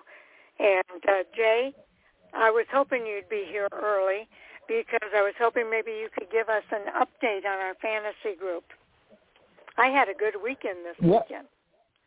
I was going to say, I can't imagine why, and had you told me that ahead of time, I might not have been here early. I'd have been here right on time. No, I actually myself had an okay weekend, but I will certainly give that update. Let's see, we'll start with the Truck Series. I know they've been off, but they'll be running back at Kansas. Our host tonight here, I appreciate Andy being able to fill in. Andy's leading the Truck Series with 38 points. Tommy 34, Sharon, you're at 32, Sam's at 30, Mike is at 28, Owen 26, Brian and James tied at 25, and that's a really tight group. And then you got me at 21 points all the way at the bottom. So we'll move on to the Xfinity Series. Here we got Sharon. This one's been tight at the top. Sharon now leads at 51 points. Mike is at 50. There was a swap there. James is at 43, Andy at 42, and me at 41. I'm a point apart each of those. Brian 36, Owen 35 as well as Tommy, and then Sam at 33. And on the Cup side, this one hasn't been a swap for the lead, but it's tightened up. James still leading. I think he has pretty much all season, 70 points. Owen's now at 66. I'm at 65. Tommy's at 59, Brian 58 with Sam, Mike at 57, and then there's off the bottom. Sharon, you're up to 8th now at 41 points, and Andy is down to 39. Which, we joked back and forth, but overall this has been amazing. Through all the races, all 3 series, the overall points, James 138, Mike 135, Tommy 128, me and Owen, 127, Sharon, 124, Sam, 121, Brian and Andy at 119, which means there's only 19 points separating top to bottom on all of us on the overall. So that's amazing. Wow, that is amazing. I know I needed every point I could get there in the Cup Series. That's been my worst series this year, but Martin came through for me this weekend, so that was good. Well, and on the Xfinity Series, for the first time in 4 weeks, I don't have to pick first. I've picked first because I've had the worst driver. But I will say this. I think James is one that has the worst out of the Xfinity Series. We have 9 players. His driver finished 11th in the race. That means all 9 of our picks were in the top 11. I mean, that's some tough competition there. That is. Okay, well, Andy, I want to add my thank you to you for being available here tonight. One on a Tuesday night, which is off of our regular schedule, and for the review show. I know that you've subbed for us on the previous show before, but I think this might be the first time you've subbed on the review show. I'm not sure. Yeah, I think I'm trying to remember, looking back, I think if I've done it, it may be once or twice. But, I'm certainly grateful to fill in. You know, thanks for the opportunity. And I like doing the full shows on occasion. It's a lot of fun, and I'm sure we'll do it again at some point soon. But, it's always fun to do this and talk racing. You know, there's nothing better than that. So always grateful for the opportunity. Well, we appreciate you being available for sure. And also, we have joining us here tonight for our NASCAR Hot Topic Sound-Off conversation is Mike Orzel. Welcome to the show, Mike. Hello, good evening, everybody. Ladies, gentlemen, and Jay, don't call to come back, but I did call in just in time to hear Jay go through our fantasy points, and I started this season in a deeper hole than Chase Elliott, and I am slowly crawling my way back. It's incredible. It is incredible, Mike. I've had a similar I'm doing okay in the truck and the Xfinity, but the Cup Series has been horrible for me this year. So I finally got a win this weekend, so that was helpful. Now, Mike, Sharon, yeah, go ahead, Andy. Nobody's worse than me in the Cup Series, though. And if it weren't for the fact I got chastained this weekend, I might have had a shot at the win. So we'll see what happens. That's funny. Okay, we'll see what happens as the season continues. And I'm sure the name Chastain will come up in our Hot Topics conversation here tonight. Mike, you get the first shot at what we talk about. Well, I'm going to go for the low-hanging fruit here and go for the big news from today. Legacy Motor Club announced that they are switching manufacturers after this season. So from the 2024 season onward, LMC will become a Toyota-affiliated team for their two cars. This is the second major manufacturer swap in recent years that has been under the hat all the way until the point where they released it. Remember a couple of years ago, Stuart Haas surprised everybody by switching to Ford. Now LMC has pulled off a similar surprise with their switch to Toyota. Yes, indeed. Jay, have you caught up with that news? You know, I hadn't heard anything, mainly because I wasn't listening to any programs or anything throughout the day, but while I was out and about tonight, that's what was on the radio, on Sirius XM radio, and I was like, I didn't tune in when I heard who they were interviewing, but putting the pieces together, I'm like, wait a minute, they're talking about Jimmy Johnson, they're talking about Legacy, and they're talking about Toyota, and I was like, wait, that can't be right. There's no way. So yeah, putting all the pieces together, a lot of things. And it was specifically Todd Gordon on the Late Shift was talking about. This makes sense from a lot of different perspectives. First off, you start with Toyota. They only got Joe Gibbs Racing and now Team 2311 as far as Toyotas. They have said they are lacking in numbers and looking to change that. When you look at Team the Legacy Motor Club, and this is something Todd Gordon kind of filled in that I didn't fully realize, that the manufacturers, I know they're the ones that control the information and data when it comes to wind tunnel time and now all that, because teams can't test and get the information on their own. They weren't getting as much of that because you have Hendrick Motorsports, like it or not, that's the flagship team of Chevrolet.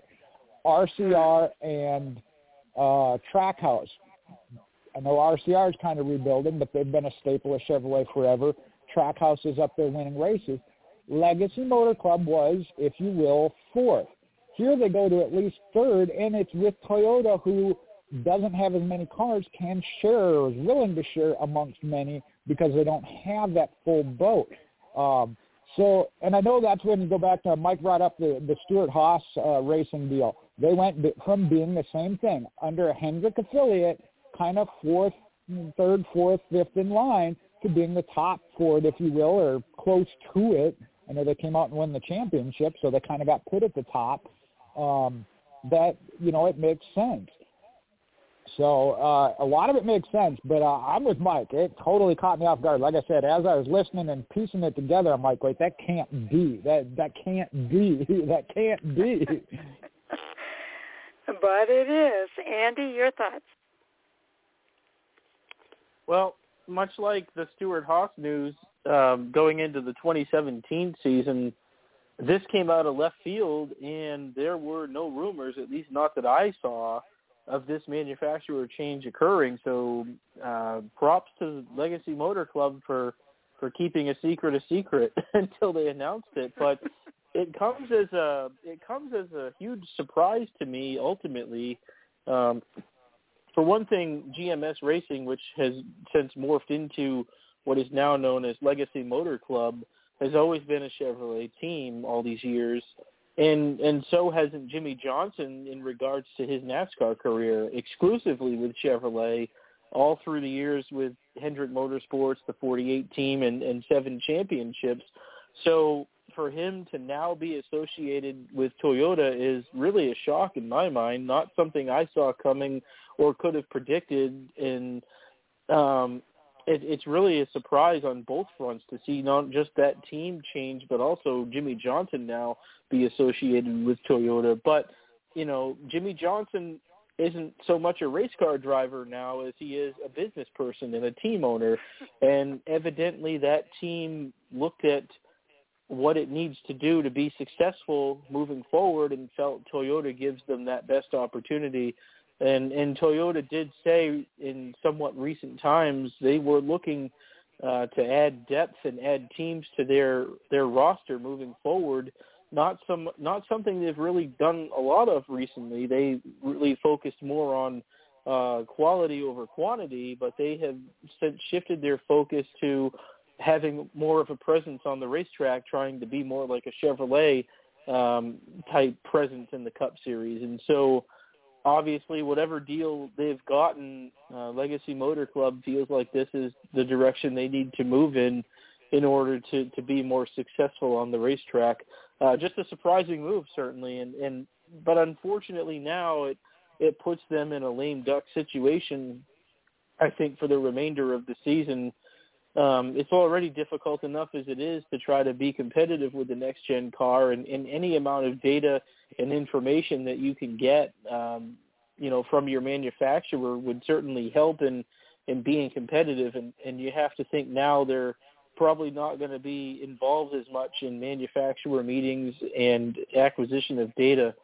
So unfortunately it puts them in an already deeper hole than they're already in. They've not been good, to put it bluntly, to start the season. Both teams have struggled, and I'm afraid those struggles will continue to close out the season, which is too bad for Eric Jones and Noah Gragson. So, unfortunately for that team, they've effectively written off 2023, I think, with the eye on coming out strong with a new manufacturer for 2024. And sometimes you have to do that. You have to maybe hit the reset button a bit, and write off a part of a season to try to rebuild and refocus on being better for the following year. And I think that's the case here with Legacy Motor Club. Yeah. And along with that, Andy, I think, if you're going to make a switch or you're going to make an announcement, why not do it now? Because they're at the bottom of the totem pole as it is right now with Chevrolet. They didn't feel that they were getting the information they needed to be as successful as they felt that they could be. And so if you're going to make that switch, they wanted to get the announcement, I think, out of the way so that they could focus on the rest of this year and get ready for the 2024 season. And I heard that over and over again during the media interview today. Their focus, in fact, people were asking about Jimmy Johnson if he was going to be racing in a Toyota next season. And he said, my mind's not even there yet. My mind is focused on what we're going to do this year to get the most that we can for the rest of this year. So they haven't given up. They're still going to try to do the very best that they can with the situation that they have. And I think that they will forth a big effort. But here's a couple of other reasons why I think this move makes a lot of sense. One is that Jimmy Johnson reminded everybody that I have raced with Honda in the IndyCar series, so this is not the first manufacturer change that I've had in my career. I'm coming in here and we're racing Chevys with Legacy Motorsports this year.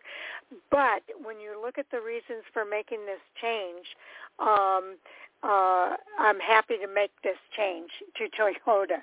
And they felt that Toyota was going to do the most for them and not put them kind of on the back burner, which is what I get a sense that they feel now being in Chevrolets. So it's kind of like these things ebb and flow, if you will. Toyota was at the top of the heap there for a while. They lost drivers going to other manufacturers. Noah Gragson was one of those drivers. Eric Jones was one of those drivers. Those are two former Toyota development drivers that went to Chevrolet, and now Toyota is getting them back. So I think that's another reason that this makes a lot of sense. And so I do think that this is Toyota's effort. They know that they've lost ground. They want to gain that ground back, and they're doing it by bringing Legacy Motor Club into their fold. And I think that's the other reason why this makes a lot of sense. Jimmy Johnson and Maury Gallagher are pretty much the people that are running that organization right now, and probably more Jimmy Johnson than Maury Gallagher, because he has a full-time job elsewhere as well with Allegiant Airlines. So Jimmy Johnson wants to do everything he can to move the needle with this organization, and I think this is the way to make that happen. They did say that they talked to Richard Petty, and that he has their blessing. He has no problem with making the change. I know fans tend to have more of an issue with an organization, with the organization moving to Toyotas. However, they know that that's going to happen. They know that it's polarizing. They're prepared for that. But they feel that they're doing what's best for the organization, and that's why they're moving forward with it. So it sounds to me like they're doing this well aware of what they're doing and what they're confronted with for this year and going into next year. And it sounds, the more I talk about it and the more I listen about it, the more sense it actually does make. Mike, I'm curious to hear your thoughts. Man, I really wish I'd gone in front of Andy, because he took almost everything that I was looking to say. Regarding Maury Gallagher and GMS, they have, like Andy said, very, very deep roots with Chevrolet, and Jimmy Johnson as well through his time with Hendrick Motorsports. But like you said, Sharon, at the end of the day, this is a business. It's a business decision, and Jimmy Johnson and LMC have made the business decision to change manufacturers. Let's be realistic here. Manufacturers don't mean as much as they used to in terms of the differences between the cars. With the Gen 7 car, the car is identical from Chevrolet to Ford to Toyota. The base model of the car is identical. All the parts are the same with the exception of some cosmetic parts on the front and rear bumpers, the hood, and then the big difference between them is the engines. But even the engines are allegedly the same horsepower, the same type of engine. They're all pushrod V8 engines, for example. So realistically, a different manufacturer is basically a different sponsor revenue stream and a different set of brain power working on a strategy to take that identical equipment, do different things with it in order to be better against your competition, who is trying to do the same thing with their version of the same equipment. So like you said, Sharon, the rivalry between manufacturers really comes down to fan loyalty more than anything else. The days of win on Sunday, sell on Monday are long, long behind us, as well as the idea that I see this car on the track in a NASCAR Cup Series race. Nobody sees a car during a NASCAR Cup Series race and thinks, hey, I'm going to go down to my local dealership and I'm going to buy me one of those, because they know that the cars that are on the track and the NASCAR Cup Series don't realistically represent their on-street counterparts. So realistically, a change of manufacturer like LMC is doing is not that big of a deal from a business and technical standpoint. It's more of a revenue and information stream. And speaking of information stream, this is interesting because a lot of people have been saying, what happened to LMC this year? Why are they so lousy in 2023 when last year, especially the number 43 car, was really showing a lot of promise, especially in the back half of last year. Eric Jones won the Southern 500, not just on strategy or some fluke. He flat out went out there and won that race on speed. And it looked like the 43 was really in contention to win several more races in addition to that Southern 500. And then all of a sudden this season, the 42 and the 43 have been terrible. The 42, Noah Gragson, Chase Elliott spotted him 6 races and is still ahead of the 42 in points. And he's only maybe a race or so behind the 43 in points. That just shows how much Legacy Motor Club has declined this year. And this makes a lot of sense as to what was going on behind the scenes that may have contributed to that downfall in performance. Interestingly enough, this is something that I've read on Reddit, so take it for what it's worth. I'm not sure what their source of this information was, but the speculation was LMC said that they were going to go to Toyota, so Chevy cut them off. But according to this poster on Reddit, again, for what it's worth, Chevy cut them off first. It sounds like Chevy was trying to consolidate resources, and LMC was deprioritized for things like simulator time, R&D work, things like that, the kind of stuff that you take to make an okay race car and make it better. LMC was cut off, or at least put down to the bottom of the priority heap, kind of like what Jay was talking about, and that is what spurred this look for a different manufacturer partner, which led to Toyota. Toyota benefits from this as well, kind of like you highlighted, Sharon. They get 2 of their development drivers back that they let slip through their fingers over the past few years, in addition to adding 2 more cars. So now Toyota will have 8 full-time cars, theoretically competitive cars, versus basically the team and a half worth of cars that they had for Joe Gibbs Racing and 2311, those 6 cars combined. So now Toyota is going to have 8 cars on the racetrack. Chevrolet, I think, is going to have 10, and then Ford is going to have I think close to another 10. I'm just trying to go off the top of my head for quick math. So it really evens up the playing field in terms of manufacturers represented on the racetrack. Where that really matters, super speedways, where your drafting partners are going to be your manufacturing partners, but also the information sharing and research and development work that goes on between teams. Martin Truex just won this past weekend at Dover. Well, he is more than likely locked into the playoffs, so now that 19 team can start focusing on playoff preparations. And the work that the 19 team does can then be shared with other Toyota teams to benefit them. LMC can now plug into that information stream, maybe not this year, but definitely starting in 2024. So even if the 42 or 43 don't win a race and become eligible for the playoffs themselves, they can get that information stream started with those manufacturing partners and maybe get themselves better positioned for success later on in the season. And that wasn't an opportunity that they had with Chevrolet. We'll see how this works out for them in the future, but it's definitely a big change of pace. Okay, Jay, your thoughts? Well, I'm going to focus on some things that I did agree with Mike and Sharon on rather than what I disagree with Mike on there, but there's some things there too. The things you're talking about as far as their developmental program, you mentioned Noah Gragson as well as Eric Jones initially came through Toyota.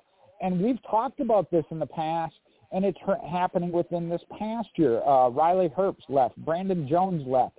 There was nowhere for them to grow and move up. Harrison Burton's another one you got to put into that category. So this gives them that window of 2 more teams. Not that they need to with Noah Gragson, Eric Jones, but Martin Truex has been under talk of retirement. Denny Hamlin possibly moving over to his own team, opening up a spot there. So there are some other things going on there that they've lost drivers because there's no room at the Cup level because they only had, as you said, the limited number versus everybody else. All around, business-wise, it clearly does make sense when you look at that.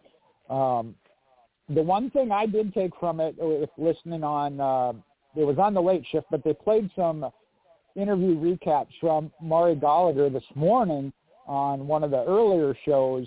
When it comes to the Truck Series, I think Mike mentioned it, that he's been Chevrolet through and through. It was made clear that, and I don't know if this was all Jimmy Johnson's decision. I think Sharon maybe mentioned it, that he seems to be more leading the Cup side, but Maury Gallagher did say that the Truck Series team is remaining a Chevrolet. It is a separate entity, and Jimmy Johnson is not involved in that. This is Legacy Motor Club's the Cup Series program.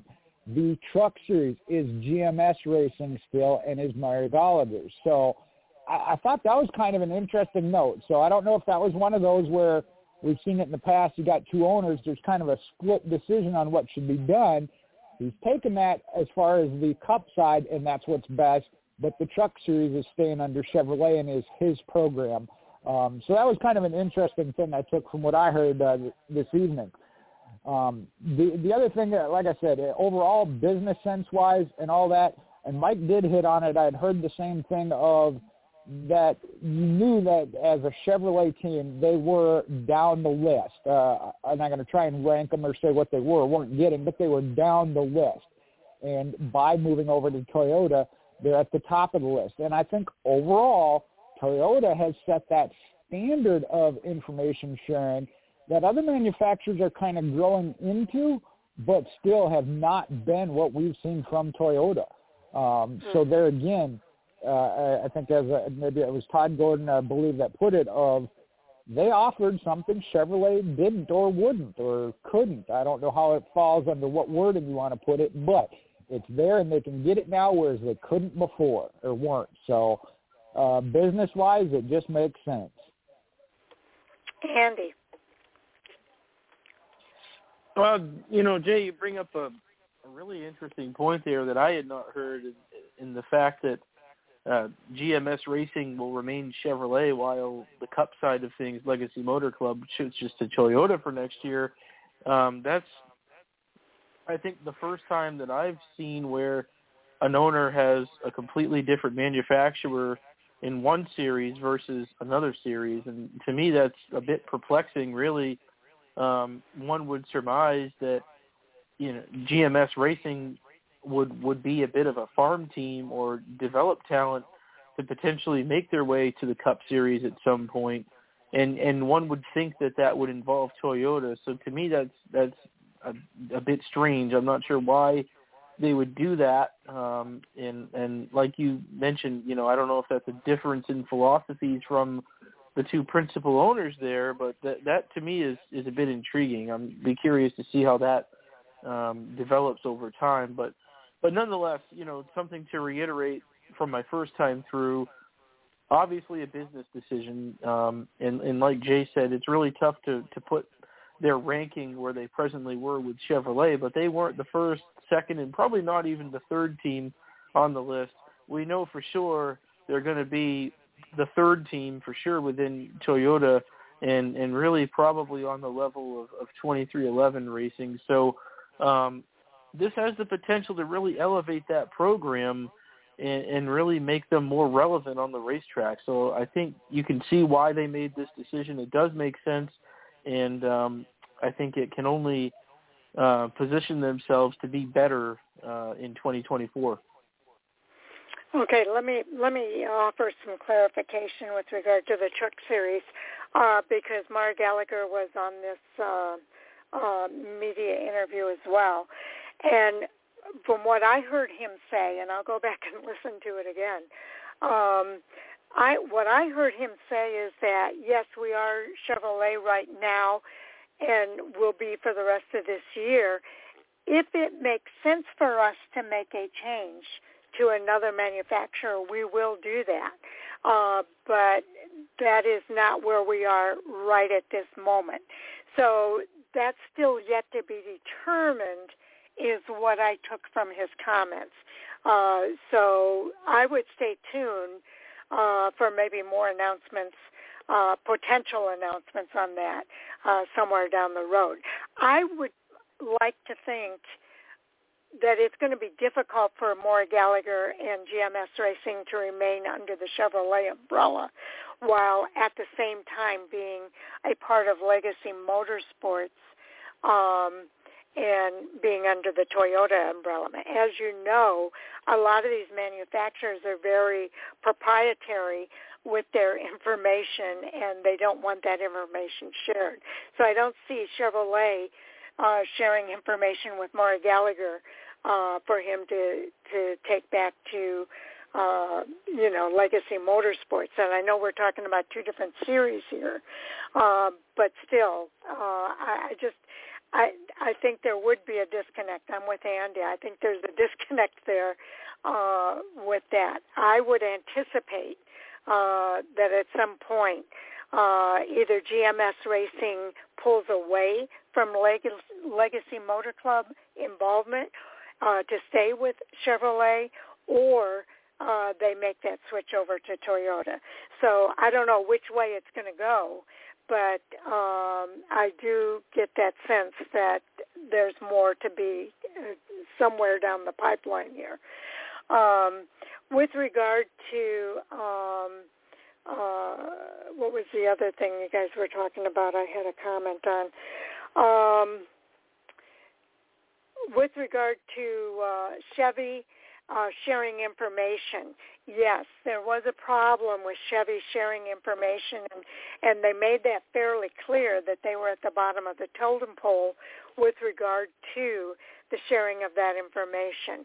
And one of the reasons why they went to Toyota is because David Wilson told them that they would equally share the information across all three organizations, being 2311 Joe Gibbs Racing and Legacy Motor Club, that there would be no withholding of information or resources to favor one organization over the other. Everybody would have the same information. So that has to be an appealing selling point for Legacy Motorsports or Legacy Motor Club to make that change. And so Mike would tend to agree that the Chevy turning off the support is what precipitated the interest in looking elsewhere for support versus the other way around. So I do think that we've outlined very clearly here why it makes good business sense for LMC to make these changes, and I think it's going to be a good change. I think it's going to give a lot of these Toyota development drivers a place to move up to in the Cup Series by having more Toyota teams available as options. And it would not surprise me if Legacy Motor Club actually expands to a three, possibly a four car organization over time as a result of making this move, again, to open up spots. So I think it's all good. I know I'm at that point of the show that I need to make an announcement with regard to our new listeners. Okay, so I got to bring Jay back into the queue here. Okay, I had to an announcement here for new listeners that we go off the air at exactly 10:30 p.m. Eastern Time. And even though we're going off the air, we will continue to record the rest of our conversation. So you're going to hear us go off the air while we're still talking about a particular topic. Just know that that will be a part of our bonus overtime material that's available on our podcast. I'll go out on Twitter and Facebook to let you know that the podcast is available. And then at your convenience, you can go to the player at Fan4Racing.com and just fast forward to that 2-hour mark in order to hear the rest of our conversation. And it doesn't have to be the player at Fan4Racing. We have our podcast available at Amazon. Our podcasts are available on TuneIn, on iTunes, iHeartRadio, wherever you listen to us. Just fast forward to that 2-hour mark to hear the rest of that conversation. With that, Mike, I'm curious to hear your follow-up here. Well, remember last year when we were talking about Kyle Busch leaving Joe Gibbs Racing and therefore leaving Toyota, taking Kyle Busch Racing with him and moving everything over to the Chevrolet camp, and we were worried, man, what's this mean for Toyota? I don't know that we were necessarily writing an obituary for him, but it appears now that the rumors of Toyota's demise were greatly exaggerated. I'm not saying that they are right back where they wanted to be, but I don't think it's going to be as hard of a drop as we were thinking it might have been. Joe Gibbs Racing has still got some rebuilding to do. Ty Gibbs showed some promise. He ran up front for a long while, both at Talladega and at Dover the past 2 weeks. But Martin Truex and Denny Hamlin are most likely going to be leaving the team very soon. Christopher Bell is almost, but not quite in a position where he can put a whole team on his back and carry them. But there's a lot of promise and upshot for Joe Gibbs Racing.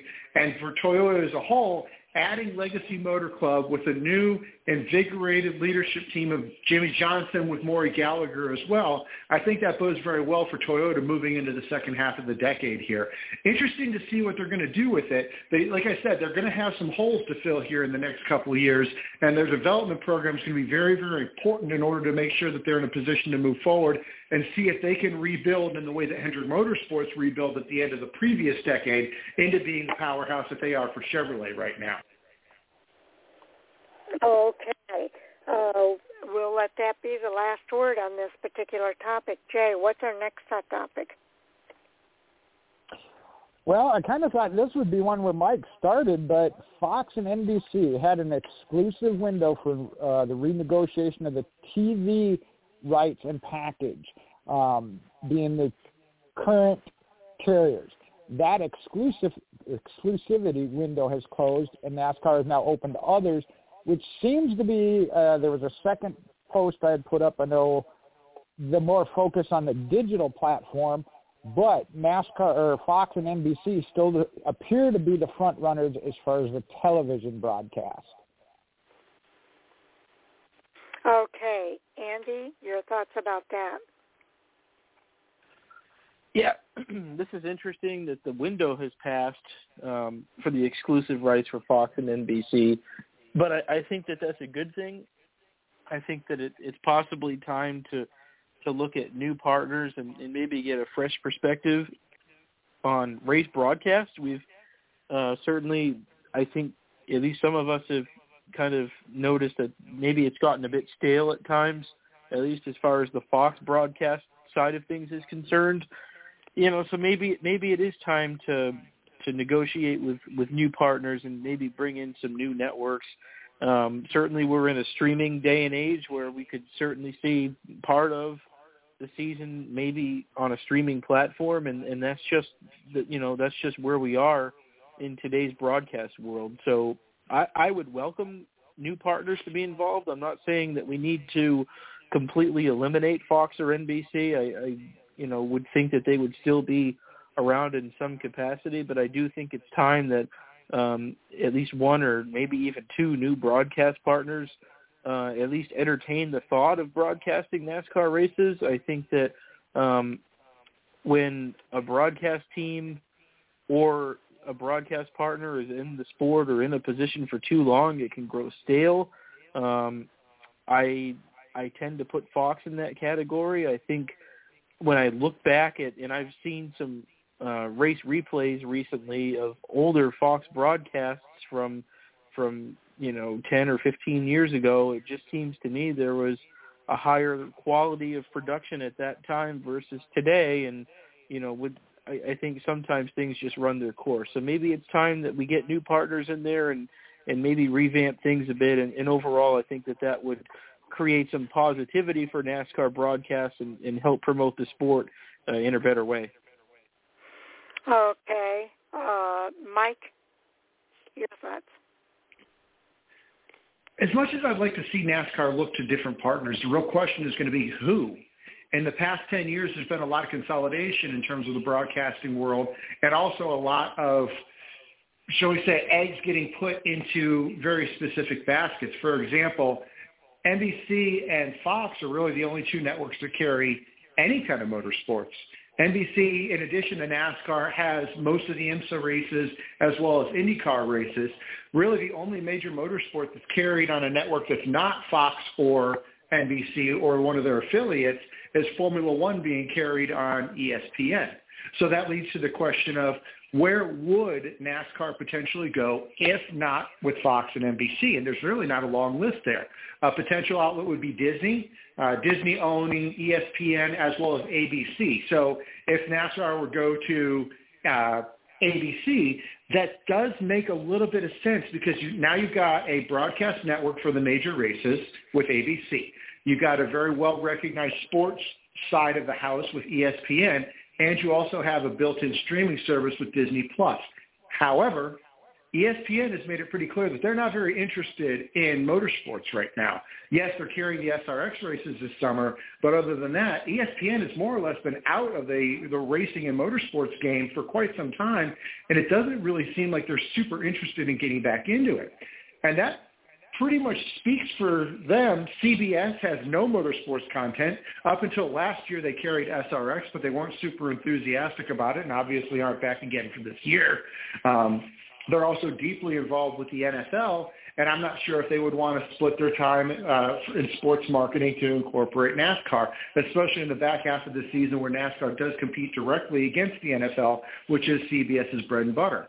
Then again, Fox does carry a lot of NFL games as well, and they make it work, so I wouldn't say CBS is out of the question strictly because of the NFL. But I think the lack of interest in motorsports content in general may rule CBS out.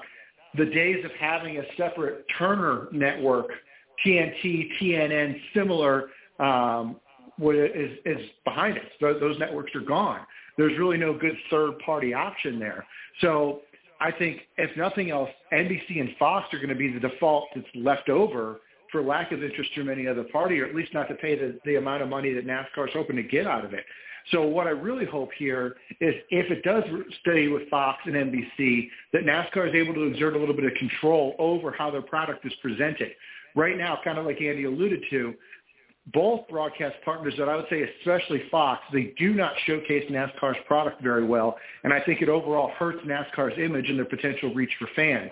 So in the process of negotiating this TV contract, I really hope NASCAR is able to assert a little bit more control over how their product is presented and hopefully improve the way it's presented to be that elite level of sports that I believe the series wants to be, but not how it's currently being represented on TV, especially on Fox. Yeah, they're talking about closing the door. It says that they'll likely re-sign Fox and NBC for all the reasons that Mike outlined here, but they're also going to step into the streaming world. What are people doing right now? They're dropping their cable and they're going to streaming services. So it makes sense for them to kind of dip their toe in the water, if you will, and they're going to do exactly that, I think, next year. Pete Pistone put on Twitter, they're looking at a 6-week summer series, including 2 midweek races on Amazon. And Amazon does make some sense as far as one of the streaming services for them to consider, because a lot of people are Prime members at Amazon, and there's a lot of opportunity there from a merchandising perspective as well. So I think that what we're going to see next year is a trial period to see what happens if they stream some of these services versus putting them on the national network programs. And a lot of people, myself included, are not going with the cable services any longer, and we can get these other services a whole lot easier than what you can get some of the national. I still get NBC and ABC and Fox and CBS and all of the networks, but I spend most of my time not on those networks. In fact, the only thing I really watch on those networks is NASCAR, and I'm not happy with what I'm watching on the Fox network with the way that they present the races for NASCAR. I agree with Mike that they could do a much better job of promoting the product than what they do. And in fact, I think they are detrimental to promoting new fans to becoming a part of the sport. So I think this makes a lot of sense for them to go outside of the major networks and see what happens if they stream some of these races on another service like an Amazon Prime Video. Amazon's already doing this, by the way, with football games and baseball games, and I think they have a Thursday football thing that they were doing during the football season. So I think Amazon is kind of setting the pace for attracting streaming sports to the general population. And I think there's a lot of people that are signed on to this Amazon Prime Video. And so I think it makes sense for NASCAR to test this out. And the 6-week summer series is a great way to do it. Summer is when a lot of people get involved with so many other things that take them away from the TV set. But what if you could watch the stream of that race when you got home? And it would be a lot easier to do it with a streaming service like Prime Video than what it is to do it with some of these networks. So I think it's interesting what they're doing here. I would like to see them step away from Fox, but like Mike said, there aren't a whole lot of other options for them out there. So we'll see what happens as this continues to progress. Jay? Well, I guess I'm singled out here as not the anti-Fox affiliate here that everybody else seems to be. I'm not saying there can't be improvements, but I just don't view it as negatively or as bad as what some of you guys do. I just think they miss so much of the race. You hear so much more of the race on the radio than you do from the Fox broadcasters. Go ahead, Jay. Well, and that's one, I know we've had this discussion. Radio has to do it differently because they have to paint the whole picture. You got no visual. So that's one where I don't know that everybody understands the difference between radio and TV of how they have to broadcast that. But as I said, there certainly could be improvements. I'm not disputing that. Anybody and everything can always improve. Mike, other than that, Mike, I think hit on everything that needed to be covered. There really aren't a whole lot of other options. What surprises me, though, is both Fox and NBC do have streaming platforms. I was a little surprised to see where Peacock ranked on the list that Mike put up of a number of viewers. Amazon Prime and Netflix being the top two. I was surprised how low Peacock was, and I couldn't even find Fox's on that list. And I just know they have it because that's where my nephew watches all of his basketball stuff is on the streaming device under Fox. The one thing I will say about Fox, NBC a little bit less, but Fox has 3 channels they can put it on. Regular Fox, Fox FS1, and FS2. Now, I know some cable companies don't cover both of those or have them. In my case, it's the NBC side because mine quit carrying CNBC, which is where they would go to if they had to push it. But they do have a second alternate. But I believe that was going strictly to the streaming side.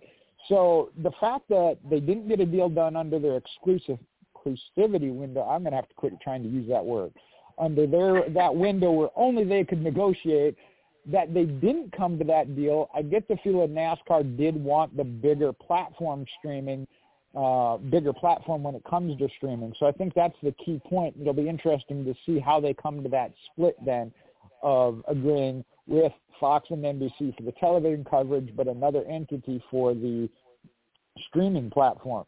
We'll have to wait and see what comes of it, but I'm with Mike and you guys. There really aren't a whole lot of other good options, and the ones that are there haven't shown to have the commitment or desire, such as CBS. They had the SRX series. It didn't last.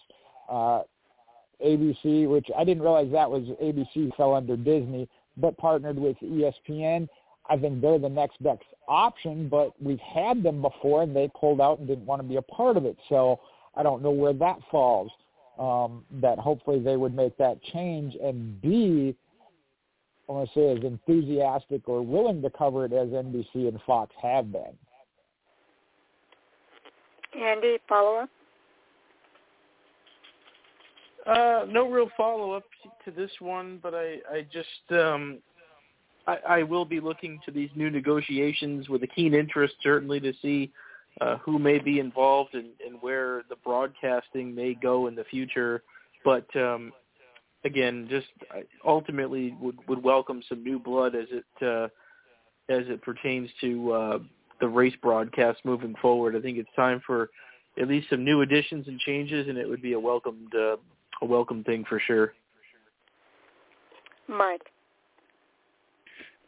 Well, I didn't talk too much about the streaming side of the house on my first reply, but Jake kind of alluded to it a bit, and I'm going to dive into it a little bit deeper. He also brought up a list that I shared in our chat pool regarding the most widely subscribed streaming services in the world. And I'm not exactly sure where this website pulled the data from, but most of these companies are publicly traded, so I'm willing to bet that this data has most likely come from their SEC filings. The number one streaming service in the world is Netflix at just short of 231 million subscribers in the world, then Amazon Prime at 200 million, then Disney Plus at 162 million. Now, that is the world, though. We all know that NASCAR does have some international fans, but by and large, NASCAR is a United States predominantly United States series. And if you look at just the United States, Amazon Prime comes out way on top at 78.8 million. Netflix is down to a distant number 2 at 66.7, and then Disney at 42, but that's even below HBO Max at 46.8. So you can see the dominance that Amazon Prime has in the U.S. market. Couple that with the baked-in shopping options that Amazon presents, and it's a really great sell for sponsorship, not just for the TV side of the house, but for on-the-car sponsorship. So you can have these companies, whatever they are, selling their little doodads, and whatever feature, because you know how they love doing their ad reads during the current broadcast. Do an ad read during the broadcast. It interfaces directly with Prime. You can click and buy right there. Huge, huge sponsor activation potential with Amazon Prime. But it does require a subscription. 78.8 million is a lot of people, but the United States has something like 350 million people. So we're not even not even close to half of the United States citizens or subscribers to Amazon Prime. So how else do you reach people? Well, a pay-per-view service might be another option as well, and that really leads to YouTube. YouTube has a really good per-unit purchase capability. They use it a lot with their movies as well as music, where you pay a small fee to rent the access to that media for a small period of time. So NASCAR could have a charge for, hey, I want to watch the spring 2023 Dover race. And you go to YouTube, and YouTube has that option for $1, $2, whatever they want to charge. You can purchase the rights to watch that for 48 hours from when you first start watching it. That's kind of how they do it with movie rentals right now, and that might be another option for NASCAR. Have that pay-per-view for somebody who doesn't want to commit to a monthly subscription. They can do a pay-per-view option, and YouTube is another great outlet. So those are really the two streaming services that I would see as probably being the most beneficial to NASCAR. Going to a separate subscription service, even a Peacock that's affiliated with a major network, I think is a major non-starter and would be a colossal mistake on NASCAR's part. Anything that involves a fan having to have an additional subscription, a monthly subscription that they have to pay the $5 to $8 to $10 for, I think it's going to be a non-starter, and I think it's going to do far more harm than good for their viewership, especially if that's the exclusive way to watch some of these races is over the streaming service, kind of like what they're talking about for this next round of TV deals, having some exclusivity with a streaming partner where that's the only way you can view it. You've got to make it accessible to as many people as possible. People already complain about, well, I don't have cable, so I can't watch all the races that are on FS1 or on USA, anything other than the broadcast networks. And if they're complaining about not having it on cable, you can't imagine what they're going to say when it's on an exclusive streaming service that's tied to a subscription, that's tied to a network that you don't subscribe to. as much as we love NASCAR, I don't think there's a lot of people who are going to fork over an extra $5 to $8 to $10 every single month just to watch NASCAR races once to 3 times a week. So NASCAR's got to be able to hitch their wagon to some existing subscription service that does not require their fans to buy any more additional subscriptions in order to access the content. It's a difficult situation to have, but it's very critical at this juncture in NASCAR's history. This is kind of the revolution we talked about with broadcasting a few episodes ago, where the current broadcast model that NASCAR has is very much an early 2000s model in terms of how they present the races, how they're broadcast, how they're conveyed to fans. This is that turning point where NASCAR really needs to get out of the early 2000s and get into the 2020s and into the 2030s and present their product to viewers in a way that they have never done so in the past. It's critical that they get it right here. Yeah, and Mike, I would agree with you if you were talking about the baby boomer and previous generations with regard to the streaming services. But guess what? These new generations, they're all on streaming services. That's their mode of operating is on streaming services.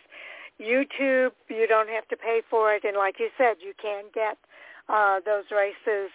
You can watch the races on YouTube. I think that NASCAR has to make changes because of exactly what you ended with. They are operating on an old model from previous generations that's not working for the newer generations that are coming up into the sport. If they want to remain relevant, they have to make these changes. It's not going to make everybody happy. Some people are going to complain. But I do know this about NASCAR. No matter what they do, somebody is going to complain. And you already mentioned that people complain about cable. Well, people are ditching cable now. They're not on cable anymore. So that's why some of these people don't have FS1 because they don't have cable. They're streaming. So I do think that NASCAR needs to look at a different way of doing business for the future. And I keep hearing in a lot of different interviews that are coming up, and today was no exception, people are talking about big changes that are coming within the sport. And there are big changes that are going to be coming within the sport, and this is just one of them that we're talking about now, is that they've got to find a different way of doing business for the future of the sport. And I think streaming is the way for them to go. I do trust that NASCAR is going to look at every angle they can possibly look at and try to make the best decision that they can make. And like everything else in every other company, sometimes they're going to hit the mark and sometimes they're going to miss, but they will evolve to a better place in the long run. So that's what I think I see happening with regard to looking at going outside of the network TV for some of these races. And I hope it is a success. We'll have to wait and see what happens with the 6-week test that they're talking about coming up. Jay, you get the last word. Well, I think what they got to be careful of, and they've learned this from the past, is what is your core audience right now? I understand you got to look to building it in the future, and you're talking about this generation, but we saw that when it came to new markets, new tracks, they lost or alienated, as I think even back as far as Mike Helton started it, they lost their core fan base because they alienated them with the markets they were going to, the tracks they were going to all the 1.5 miles, eliminating places like North Wilkesboro and some of these others. So be careful with that. From the conversations and callers, right, exactly. That's what I'm saying. Don't make the same mistake here with the broadcasting avenue of, and I go based off of the callers that called in, which again, there's only a certain demographic or whatever aspect that call in, but they were kind of against not necessarily fully of streaming, but were very anti-pay-per-view. I will say that they said, hey, I'm not going to pay an additional amount, whether they have the streaming or the cable or not, doing the additional paying. That's one of the things that they were against. So I think they need to find a balance. Like I said, I'm not against them utilizing the streaming, but you don't want to put that completely there because you're going to lose your entire fan base that isn't into the streaming from that aspect. So it's going to be a balance. I like the fact that they're exploring it and looking into it. I hope that they make the best overall for the entire fan base. Like I said, I agree with you. I understand it. Coming to bring in the next generation, you got to meet their needs and wants, which is more towards the streaming, but you can't eliminate the other, I guess is where I fall. Which is why I kind of look at NBC and Fox as your two best alternatives, being that they have that, whether or not that's the viable option. The other thing when we looked at it as far as the companies that are willing to put up the money that is necessary to broadcast them, when we talked about that, Fox and NBC at your top, not only for that, because also remember that number is going to go up and the teams are looking to get more of it. So there again, it needs to go up if NASCAR wants to maintain what they're getting as well as share more with the teams. There's only a few of those companies that are willing to put out that money. So it's going to be an interesting thing to follow along, as Andy said, follow along very with a watchful eye, because it's going to have a huge impact on NASCAR as a sport long-term down the road. Yes, I agree. Okay, let's see. We're coming up at the top of the hour, so already we only got 2 topics in here today, so they were big, hot topics. Andy, let's start with you for the roundtable here tonight. Yeah, Phoebe14 fan on Twitter, and as always, good to be on. Thankful to be on for the full one tonight, and I believe, barring work calling me in, I'll be on Thursday. Okay, that's good news. Mike? Mike_O, Mike on Twitter, Mike_O on Reddit. I'm going to be taking my Jeep of a race car to the Columbus, Mississippi Market Street Festival. It's going to be on display somewhere along Main Street. I'm not sure. Look for it next to the dumpster where they keep the rest of the trash. That's probably where it's going to end up at. That's, of course, if we don't get rained out this weekend. So get your on-rain dancing shoes on and see if you can help us out there. Okay, Jay.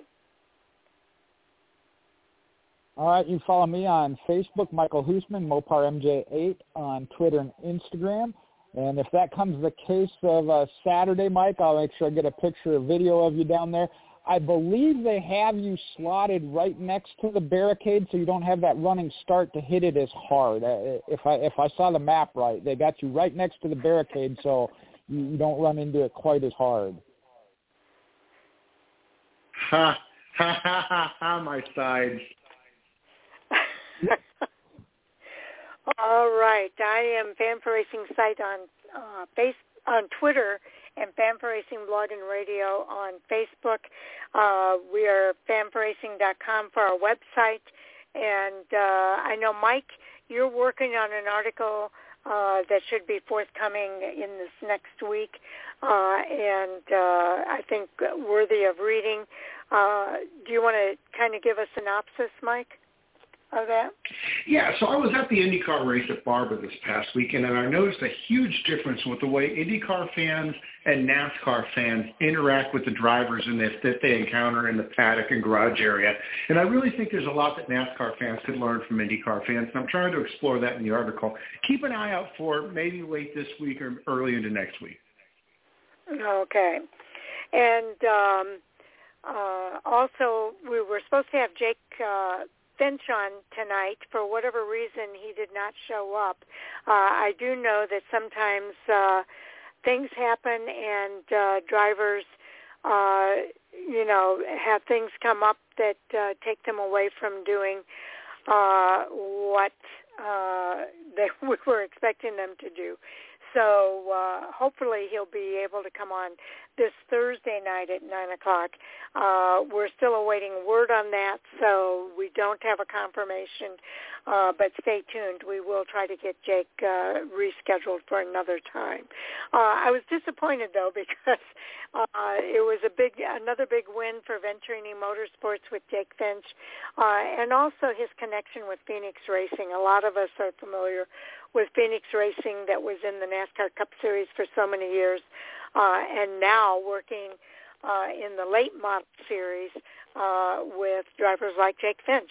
His dad, of course, James Finch, owns Phoenix Racing and Phoenix Construction, and so it was nice to have that connection with Jake and NASCAR and winning in the ARCA Menards series. So hopefully we'll get a chance to talk with him down the road here and bring him onto the show.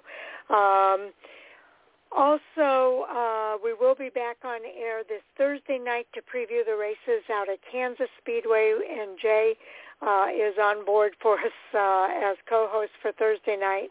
So look for us 8:30 p.m. Eastern Time this Thursday for our preview show. Thanks to all of our listeners for tuning in. We do appreciate each and every one of you. We've got a whole list of more of hot topics that we can discuss on Thursday night. And I'm looking forward to coming back with the Fan4Racing crew for that as well. So thank you guys for all that you do. We appreciate you. And with that, guys, I guess we're ready to call it a night here on Fan4Racing Radio. Good night, everybody. Have a good night. Talk to you Thursday. Take care, everybody.